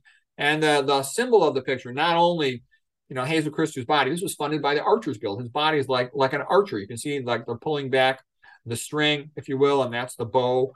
And that, Mary's position, it echoes his. It's magnificent. And all this other symbolism in there. This was done in 1435. It's incredible, the level of painting. It's amongst the greatest paintings ever made in the history of the world. That's what I'm trying to say, is being inspired to paint this and also having a competition generated this great art. And I want to be a creative artist in my own way, producing videos and literature, books. So if you want to produce high quality art, you need things to inspire you. Look how magnificent this work is. Edmund Leighton. These were, and Ayn Rand had said this, the greatest artistic epochs in the history of the world, in her opinion, were the ancient Greeks, then the Renaissance in Italy, and then the 1800s. And I'm telling you, if you look at the 1800s, and Ayn Rand did an extensive study, they're magnificent. There's so much incredible stuff. She said it was a combination of capitalism bringing money into the world, so there were more funding for the arts, simultaneously with more freedom. It was a magnificent time for art. If you look at all these paintings, I've gone through many, many thousands of paintings. The 1800s are just incredible. And this was sort of the chivalry types of painting, all the King Arthur stuff. And it's magnificent. Okay, there's one after another. There's a ton of great paintings on this, and you just see it's bold, it's noble, it's honorable, it's pro-family, it's pro-freedom. There's just so many good things about it. It's beautiful. Okay, and then you say, well, what about is it tolerant? Yeah, like a woman, she could say, you know what, I don't want to be married, having kids. I want to take care of the poor. I want to be a nun or whatever. This lady came from a wealthy family. She just devoted herself to helping to feed the poor. They made her a saint. Okay. And it's elegant, it's respectful, it's beautiful. Okay, there's a lot of this. Is what I'm trying to say. It's a worldview that everybody's welcome. Okay, and I'll give a speech here too. I don't know how I'm doing for time, and I'm kind of going off about famous speeches here, so I'm going to give another famous speech here. And I don't know if people are even going to like this or not, but I'll just share it with you so you can see it. Okay, this is the idea of Pascal. He was a great computer mathematic inventor guy, but then he also became interested in philosophy and in religion. And he came to this, what he called Pascal's wager, because he was always calculating betting odds. And he says, if you believe in God or you don't believe in God, and God exists or does not exist, what are the trade-offs, the risks and the benefits? So let's say you believe and he does exist, potential for infinite gain. Let's say he does exist and you don't believe, potential for infinite loss. And if he doesn't exist, then it doesn't matter that much either way. So Pascal had said, we know the truth not only by reason, but by the heart. Love and force are the two sources for all of our actions. Love causes voluntary actions. Force causes involuntary ones. Okay. And then he goes on to talk about making this wager. Should you bet on it or not? He says there are three ways we see the truth. We can see it with the outer eye of the body, the inner eye of the mind from thinking, or the inner eye of the heart, the soul, from feeling. And the heart has reasons that reason knows not. What should we want to be true? What if there was a bet with the possibility of infinite gain with no risk of loss? What if there was another bet with the possibility of infinite loss and no hope of gain? That would be the most interesting wager you could have. That is the reality of religion. God either exists or God does not exist. If you wager your life that God does not exist, and he does, then you lose everything. If you wager your life that God does exist and he doesn't, you lose nothing. If you wager your life that God does exist and he does, then you gain everything. If there is one wager you should want to be able to make, it is on God. You must wager. You are already embarked. What will you choose? This is not a proof of God, but it is an incitement to want to know. But knowledge of God without knowledge of Christ is insufficient, because the world still would make no sense to us. Imagine that God just created the world, just as Descartes described. So what? There is still the misery of man, the contradictions, the absurdities of life, incomprehensible to us. That the world had a creator? Fine, but so what? What does it resolve? What does it answer for you? Without the knowledge of Christ, knowledge of God is barren, empty, philosophical doctrine about a first cause, irrelevant and unimportant to life. But faith and Christian revelation change everything. There are arguments, but they won't convince you because no one does believe in Christ through the mind.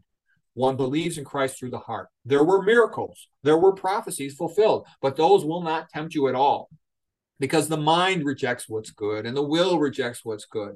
But if one is touched in one's heart by grace, the heart has its reasons which reason knows not. And the world finds it absurd that a Christian believes by faith and by grace. But here's what happens. Have you ever looked at a double perspective picture and you look at it one way and then you look at it another and it looks like one thing? But once you change your perspective on it, you see it from a different angle and you realize it's a picture of something else. That is what Christian faith accomplishes. When you understand the full, you understand the absurdity, the misery, the dualism of human life, you understand how we are a combination of the exalted and the debased. When you understand the sacrifice, the crucifixion, the blood, the grace of Christ, then that there is a God and that this is his world merited by love that surpasses all understanding, it makes sense of that world that formerly was incomprehensible. With faith, our contradictions and unhappiness, our greatness and depravity, they all fall into place. Not physics, not barometrics, not philosophy. None of these things are the goal of life. Inner peace and salvation are the goals of life. And those are the miracles of grace, the heart and Christian faith. Blaise Pascal in the 1600s. So anyways, that's an example of a famous speech. Okay, now here's another famous speech. This is a famous speech because the reason I'm doing this, I'm talking about great speeches that had tremendous emotional drama in history. Okay, and this is like one of the most famous speaker of the founding fathers, and this was Patrick Henry. And here he is speaking in 1775. He gave similar speeches from 1765 onwards, but he said, this is his great speech about freedom. I know no way of judging the future but by the past. It is natural for a man to indulge in illusions of hope. We are apt to shut our eyes against the painful truth and listen to the song of that siren till she transforms us into beasts. Are we disposed to be of the number who having eyes see not, who having ears hear not? For my part, whatever anguish of spirit it may cost, I am willing to know the whole truth, to know the worst and to provide for it. Is life so dear or peace so sweet as to be purchased at the price of chains and slavery? Forbid it, Almighty God. I know not what course others may take, but as for me, give me liberty or give me death. Patrick Henry, 1775. So he was an incredible speaker, as that can show. Okay, now of these founding fathers, guys, this is Thomas Jefferson, and Thomas Jefferson was a great genius. If you study his life, you'll be amazed at how brilliant he was. And Ben Franklin was of the same caliber. Both of these guys were extraordinarily bright. Adams was a bright guy too, but Jefferson and Franklin, it's amazing, you know, to have our country founded by such incredible geniuses. And the Declaration of Independence, you know, life, liberty, and the pursuit of happiness. I mean, that's a pretty good founding document because other countries, they don't have this freedom of speech like the United States has. It's a great thing that we should cherish. Okay, now I'm going to take you to another great famous speech, and it's by this guy, John Ruskin. Okay, here he is painted by John Everett Millais, who's one of the pre-Raphaelite Brotherhood painters. That was a group of painters who wanted to go back to a style of painting from before Raphael. This is the Stanza Signatura, the signature room in the Vatican. And here is the School of Athens, magnificent painting. And here is Mount Parnassus, the mountain of poetry and art and literature. And what had happened was Ruskin was a wealthy aristocratic guy, and he got to travel around, and he was intensely emotionally offended by the fact that the Mount Parnassus of art and poetry was put at the same height as another painting in the Stanza Signatura. There's 4 walls. I don't have the Disputa and the religious sacraments painting there. And what John Ruskin had felt, he was sort of an old Bible-thumping, Puritan, Scottish, Calvinist religious guy, and he felt that Raphael had insulted religion by putting the painting of it at the same height as the painting of art and poetry. And in his opinion, Raphael had magnificent technique and skill as a painter, but he lacked the emotional correctness of a true Christian, in Ruskin's opinion. And Ruskin was a hothead, but he did some really good things. And he supported the pre-Raphaelite painters who felt they wanted to paint in a more true emotional way, a more nature accurate way. So anyways, I'll just share with you this painting by Ruskin because it's a magnificent painting. It's the greatest speech ever in the history of art criticism. Here's what Ruskin said in 1853. There have been 3 ages in painting: the classical period ending with the fall of Rome, the medieval period extending to Raphael. Following Raphael is the modern era. Classicism art was pagan. Medieval art was Christian. Modern art denies Christ. All ancient art was religious.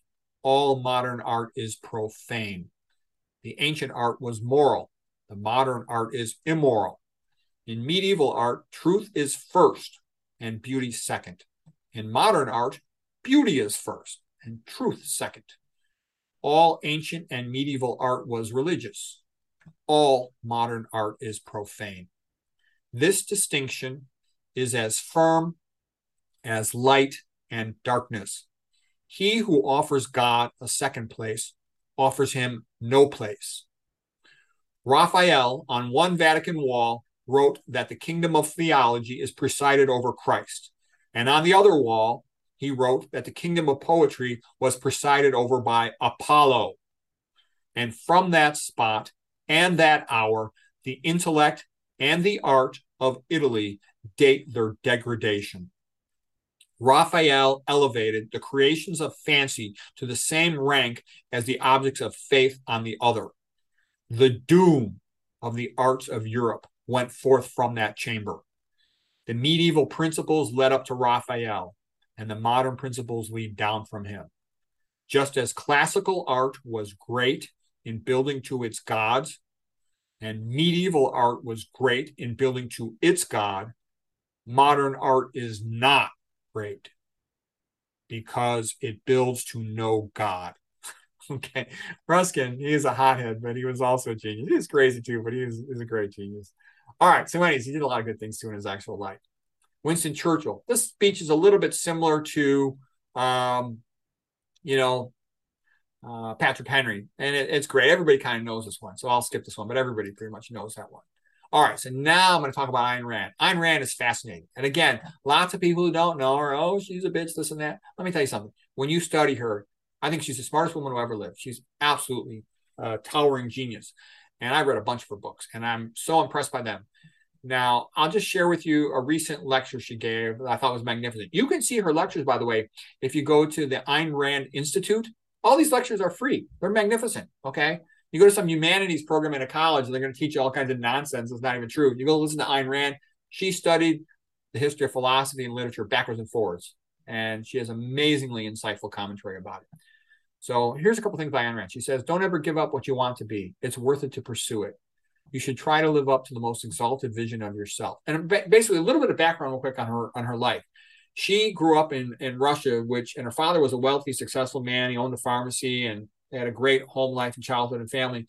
And then it was destroyed by the communists in Russia, and they fled. And she traveled a little bit before she got to the United States. And so here's this poor girl who saw, all these people starving and dying in Russia. And then she comes to New York City, and she's like, oh my God, there's all these beautiful buildings, these skyscrapers, magnificent other buildings. And she was just in awe. She's like, wow, America is the greatest country in the world. And then she read all about the founding fathers and freedom and free speech. And then she studied all the philosophy and history. And she's like, oh my God. And the art was so beautiful and inspiring to you. She went from a childhood where everything was bleakness and sad to seeing what could be. And she said, so here's Ayn Rand speaking. Imagine a person growing up in a bleak, brutal, primitive society, seeing nothing around themselves day after day except struggling to survive with no hope. Imagine then that a traveling movie theater comes by and it shows them a movie of New York City with all its great buildings and achievements and the skyscrapers and everything else. She says, that is the meaning of art.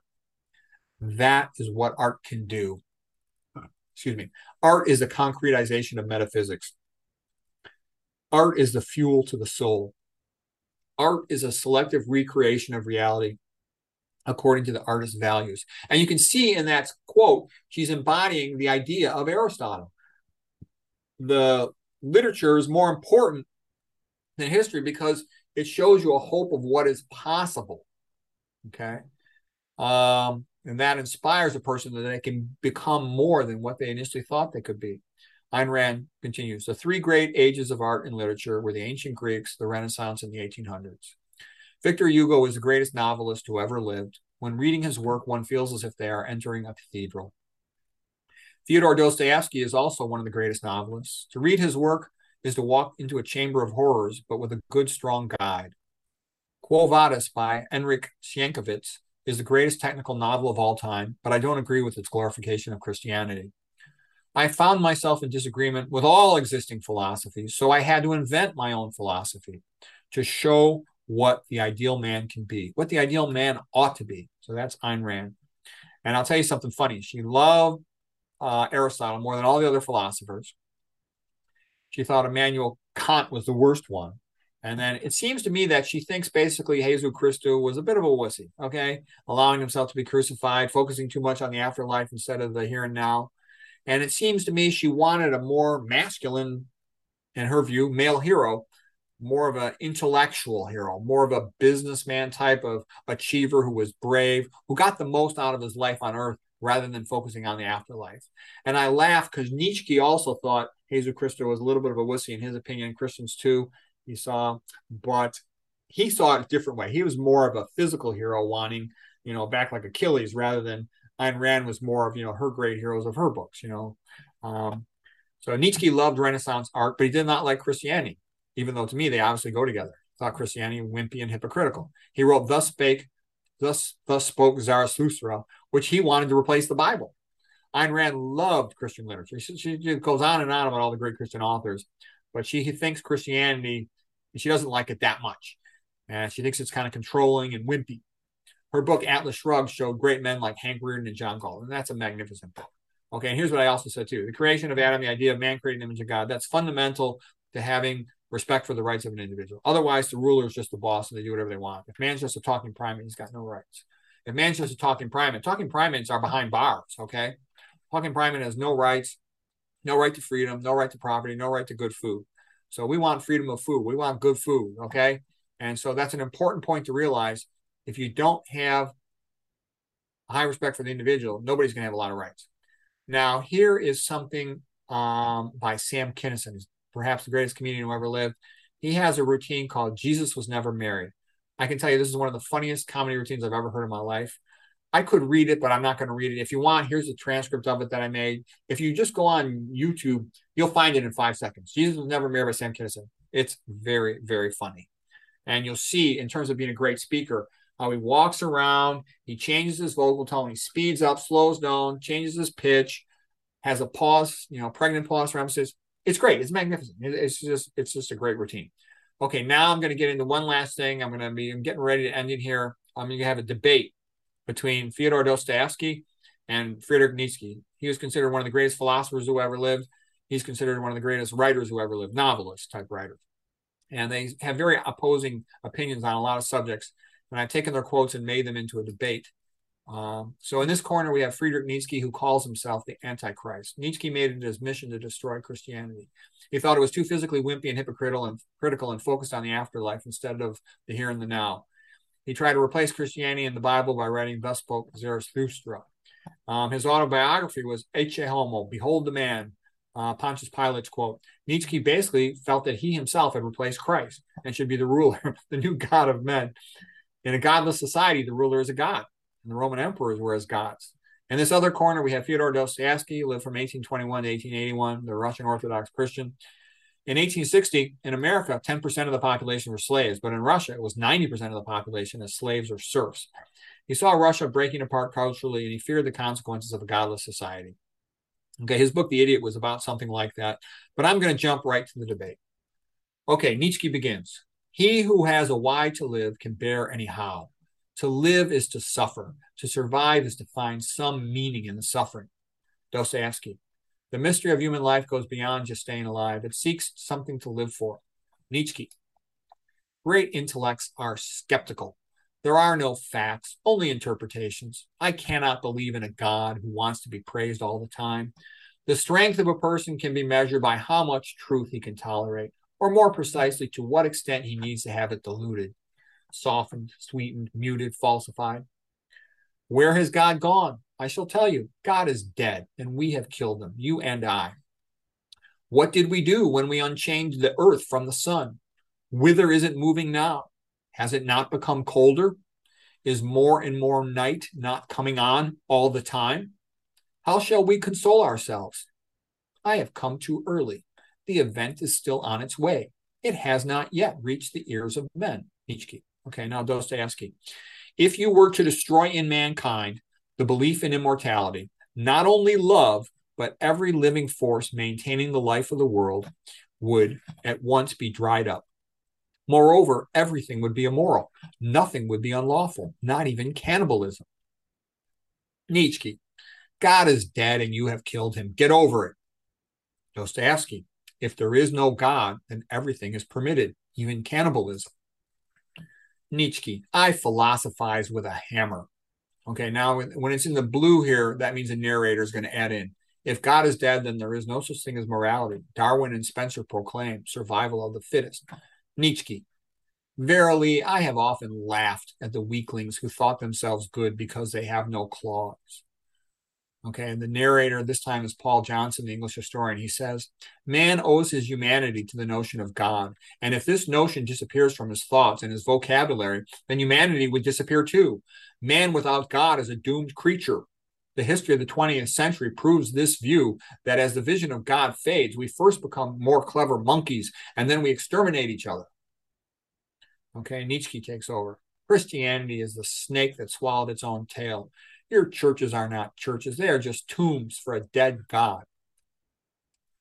After coming in contact with a religious man, I always feel that I must wash my hands. There is not enough love and goodness in this world for us to give any of it away to imaginary beings. Dostoevsky. Even those who renounce Christianity and criticize it in their innermost being, they still try to follow the Christian ideal. No one has been able to create a higher ideal of a man and virtue than the ideal given by Christ. Nietzsche. The New Testament, it's too rococo. Upon reading the New Testament, one feels as if they are reading a Russian novel. Mystical explanations are thought to be deep. The truth is that they are not even shallow. A casual stroll through the lunatic asylum shows that faith does not prove anything. Dostoevsky. Do miracles create faith, or does faith create miracles? Nietzsche. Christianity is the religion of pity. When one gives up on Christian belief, then one thereby deprives oneself of the rights to Christian morality. Christianity is a religion of poor people and slaves, of illiterates. Why should a religion of inferior people control superior people? It is time to go beyond good and evil. I condemn Christianity. I am the Antichrist. Okay, some of the narrators now. Plato makes a comment. The best way to control the ignorant masses is with noble sounding lies. Another narrator, Will Durant. The philosophes don't need religion, but the average man wants it. Religion tells him that his life is meaningful. The atheism of the philosophers leads to despair for the average man. Rip Van Winkle comments. The philosophers aren't the only ones who don't like religion. Rulers don't like religion. Rulers don't like religion because it's too emotional. If the rabble starts thinking that their lives have meaning, they might want more freedom or property, and that could be expensive. Joseph Stalin makes a comment. The Communist Party cannot be neutral toward religion. The Communist Party stands for science, and all religion is opposed to science. Okay, and then there's another speaker here called Plant Man Prometheus. And Prometheus says, religion and freedom of speech are the power of the poor. And that's why rulers forbid religion and they censor speech. Rulers do not want the ignorant masses to expect forgiveness or to have any hope. Nikita Khrushchev, Russian ruler in the 1960s, adds his comment. We have no use for the policy of the Gospels. If someone slaps you, you just turn the other cheek. We had shown that if anyone slapped our cheek, they would get their head kicked off. Plantman Prometheus. Rulers want the masses to be subliterate laborers. They don't want them to be self-righteous, liberal arts, hyper-educated types. Rulers prefer Darwinian atheism. Talking apes do not have any rights. None. Alexander Solzhenitsyn, the great Russian writer, says, the reason all this happened, that Stalin killed 65 million Russians, is because the people had forgotten God. Charles Leibniz, he was the contemporary of Isaac Newton, said, there is only God or nothingness. T.S. Eliot, the writer from 1988 to 1965, English and American, he said, if you will not have God, and he is a jealous God, then you should pay your respects to Stalin. Plant man Prometheus. Rulers prefer the populace to be passive and dull like cows, and this works well because most people prefer to live like cows. Martin Luther comments, the ordinary person, especially in the villages, knows absolutely nothing. They live like simple cattle. Friedrich Nietzsche laughed. Ha! Martin Luther, he's the one who killed the Renaissance. Plant man Prometheus comments, Darwinian atheism makes the ruler become God. Darwinian atheism enables the ruler to do whatever they want, like eradicate unwanted ethnic groups, eugenics, polygamy, slavery, pedophilia, sadism, organ harvesting from humans. Carl Jung speaks. In order to have free from sovereign restrictions, the ruler tries to cut the ground underneath the religions. Okay? Religions teach that there is another authority, one that is opposed to that of the world. Solzhenitsyn comments, the generations now coming out of Western schools are unable to distinguish good from bad. Even those words are unacceptable.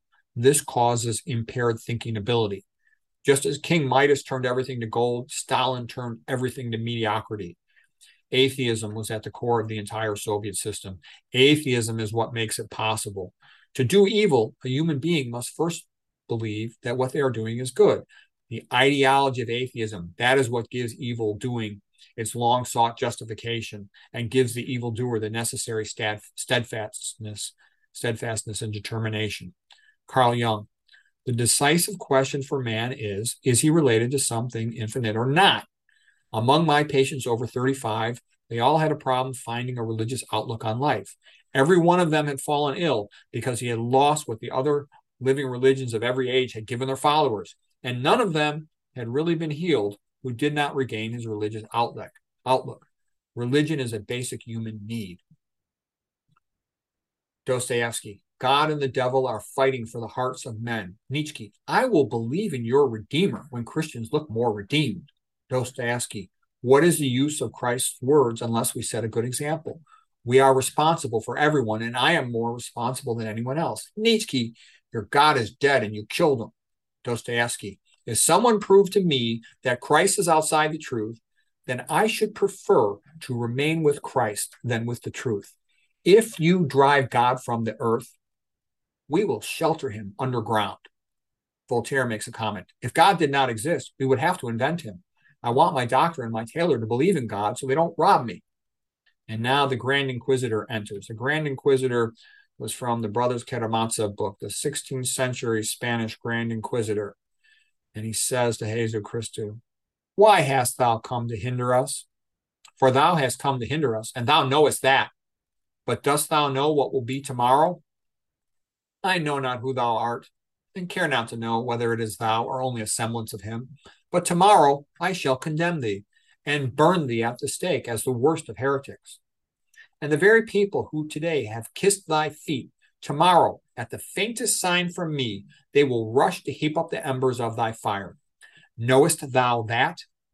For 15 centuries we have wrestled with thy freedom, but now it is ended and over for good.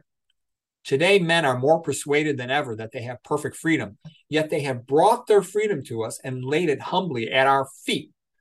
Dost thou know that the ages will pass, and humanity will proclaim by the lips of their sages that there is no sin, there is only hunger. And we alone shall feed them in thy name, declaring falsely that it is in thy name.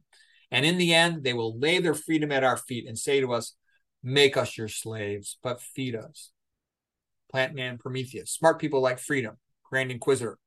By insisting on freedom of choice, you have limited salvation only to thousands of people. But what about the millions of people who can't handle freedom? You make a mockery of them. Why hast thou come to hinder us? We have corrected thy work and have founded it on mystery and authority. And men rejoice that they were once again led like sheep. We shall persuade them that they will only be free when they renounce their freedom and submit to us. Thou shalt see that obedient flock who at a sign from me will heap up the hot cinders about the pile on which I shall burn thee. And the silicone man now speaks. That is right. The average man does not care about freedom. The average man doesn't want the vegan diet. The average man doesn't care about books or history, ancient Greeks or Romans or any of that stuff. He doesn't care about the Renaissance. The average man wants beer and pizza. He wants social media on his phone and TV. That's it. He's just a talking ape. Plant man Prometheus. We are more than that. We are created in the image of God. Silicone man. You can't prove that. All of the biology teachers in all the high schools and colleges, they say that man is just a talking ape. Plant man Prometheus. That is because they get fired if they mention intelligent design. Silicone man. Freedom is expensive. It leads to chaos. Look at all the wars between the countries. The only hope for peace is a globalist society where most of the people are subliterate laborers. Plant man Prometheus. Well, could we at least have a health aristocracy so that organic vegan food is available? Could we at least be allowed to have some books to read about history, philosophy, religion, and true science? Okay, so that's the end of that debate. Okay, now just a few last words here on education, and we're just about finished here. Conventional school makes the subject of teaching mandatory. The student has no choice. And typically it's just memorizing disconnected minutia, and almost all of it is forgotten. And it very much reminds me of the movie Cool Hand Luke, where Luke was Paul Newman and they forced him to dig it was a punishment for trying to escape, but still they forced him to dig a ditch here. And as soon as he'd finished digging the ditch, they made him put the dirt back in, then dig it out again and put it back in. And that's very much like what regular school is. Just memorizing stuff that's pointless and you forget it all. Whereas the modern internet and a YouTube channel like Chef AJ is like the School of Athens. Anybody who's here to learn is here because they want to be. As students, they've chosen the material and they get a wide variety of experts. They can hear a wide variety of opinions. And this is truly seeking knowledge. And it reminds me of the Renaissance in that the different speakers are all trying to make the best presentation, to provide the best information. And this competition is like the Renaissance painters trying to make the best fresco, the best painting. And it leads to better and better presentations and learning and knowledge. And it's a wonderful thing. And now I show you one thing. And what I'm kind of getting in here, even though Martin Luther was a crazy guy and I disagree with him on some things, he also did do some good things. And some people say he killed the Renaissance, he ruined the Renaissance. Nietzsche said that. And I think that was sad. And I do like what Pope Julius did to get Michelangelo, Raphael, and others to build the beautiful buildings and paintings around the Renaissance. But let's just go with a few good things from Martin Luther. Martin Luther, at the Diet of Worms, when he had to speak in front of Charles V, he was asked to renounce his previous books and speeches. And here's what he said. A simple layman with scripture is superior to the Pope and his counsels without scripture. So that's an important line. A simple layman with scripture is superior to the Pope and his counsels without scripture. If I am shown my error, then I will be the first to throw my books into the fire. I do not accept the authority of popes and councils, for they have contradicted each other. My conscience is captive to the word of God. I cannot and will not recant anything, for to go against conscience is neither right nor safe. Here I stand. I can do no other. So help me God. Amen. Martin Luther. Okay, and that is immediately relevant to the current situation of all of us. A high school dropout who learns nutrition and toxicology can save far more people from chronic disease than a conventionally trained physician who doesn't know nutrition and toxicology, which is most of them.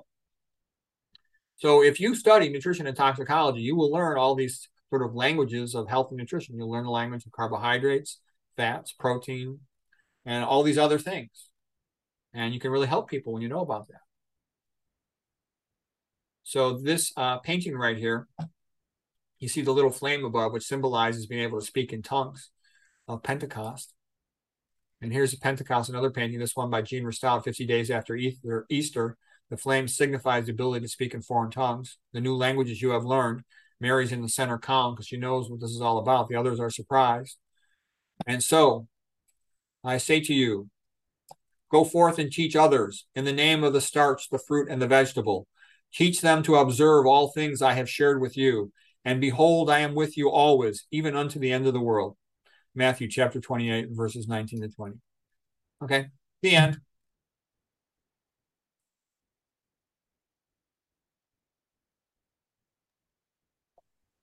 You want to take it off screen share for a minute? Okay, yeah. Let me see if I know how to do that. I can do it for you. No worries. I can do that. It's interesting. You mentioned Greg Dean, and he was my comedy teacher when I lived in LA. Yeah, I thought that was that idea of the anatomy of a joke was great. And you also mentioned at the very beginning appeal, and that's been kind of controversial. Some of the plant-based doctors don't think it's so dangerous. Oh well, they have. I don't think they've studied it in as much detail. I went through the PubChem sheets on it. I mean, methyl cyanide, that's pretty dangerous. Putting trans fats on the outer surface of a plant, that's not a healthy thing. It also is hexane, that's a neurotoxin. Lead, neurotoxin. Toluene, neurotoxin. I'm pretty interested in good brain health. And you take this, and I'm actually very sad about it because it used to be that you could sit there as a low-fat vegan and be skinny and healthy and not have all these health problems. You had found the path to escape. But if the fruits are ruined, what's left is the starches. So you can still eat starches, but that's a little bit monotonous. Only eat starches. Well, who knows? Maybe they'll put it on them too. The worst part is that we had no say in this. We can't, it's just we don't have we can't even like fight against it, it seems. Yeah, it's kind of scary. It's not very transparent because I went to all the stores and I looked at the produce and most things are not labeled. It's on the avocados, the stickers, and then you go talk to the produce guy, you talk to customer service, and they don't know anything. So it's kind of like, how does one choose wisely? It's kind of scary. You had talked about AFib, and it's so funny because I know three people who are slender, never been overweight, and follow a perfect plant-based diet, and they all have atrial fibrillation. Yeah, I don't know. I don't know for sure how to explain that. There's different things that could be going on. I'm not a cardiologist or anything, but I would simply say to myself, it's kind of like McDougall joked one time. Somebody said they had earwax. He told them go low-fat vegan. Just because you're going to thin the blood, you're going to improve immune function, and hopefully that'll be enough. And then what I would do is I would look at a list of everything that increases AFib risk, and I would avoid all those things and hope for the best. That's actually, I think, the smart way to approach diet. And I kind of joke, it's like the movie Colors with Robert Duvall and Sean Penn. There were two cops, and they joked about a joke about the bulls. Okay, there's two bulls sitting on top of a hill. And they look down into the valley and there's a bunch of cows. And the young bull says, Hey, let's run down there and screw with one of those cows. And the old bull says, let's walk down there and screw with all of them. And so I'm kind of joking, but the point of it is, if you optimize your overall health, you usually fix a whole bunch of problems along the way and everything improves. Versus if you try to just, this is only, AFib, it only is treated with this medication and this ablation procedure. That overall approach, it works better. I've been around medicine a long time and I've seen that to be true. Even though when you first start to talk that way, people look at you like you're crazy or you're stupid or you're being weird because they don't get it. They're not used to thinking that way. And it takes time to explain that versus if you just say, take this pill, they're like, okay, thank you. Great. Well, thank you, Dr. Rogers. Yeah, the talk today, I don't know if it was a little crazy, but it was a whole variety of things. I hope it was interesting. Well, we'll let you know by the comments. Yeah, I don't know. It was a unique time. I don't intend to have another one like this, but I got all into this stuff and I thought it was fun. Well, great. Well, thank you. And thanks all of you for watching another episode of Chef AJ Live. Please come back tomorrow for Plant-Based Classics with Lauren Bernick. She'll be making marinated portobello fajitas with a pecan chipotle sauce. Take care, everyone.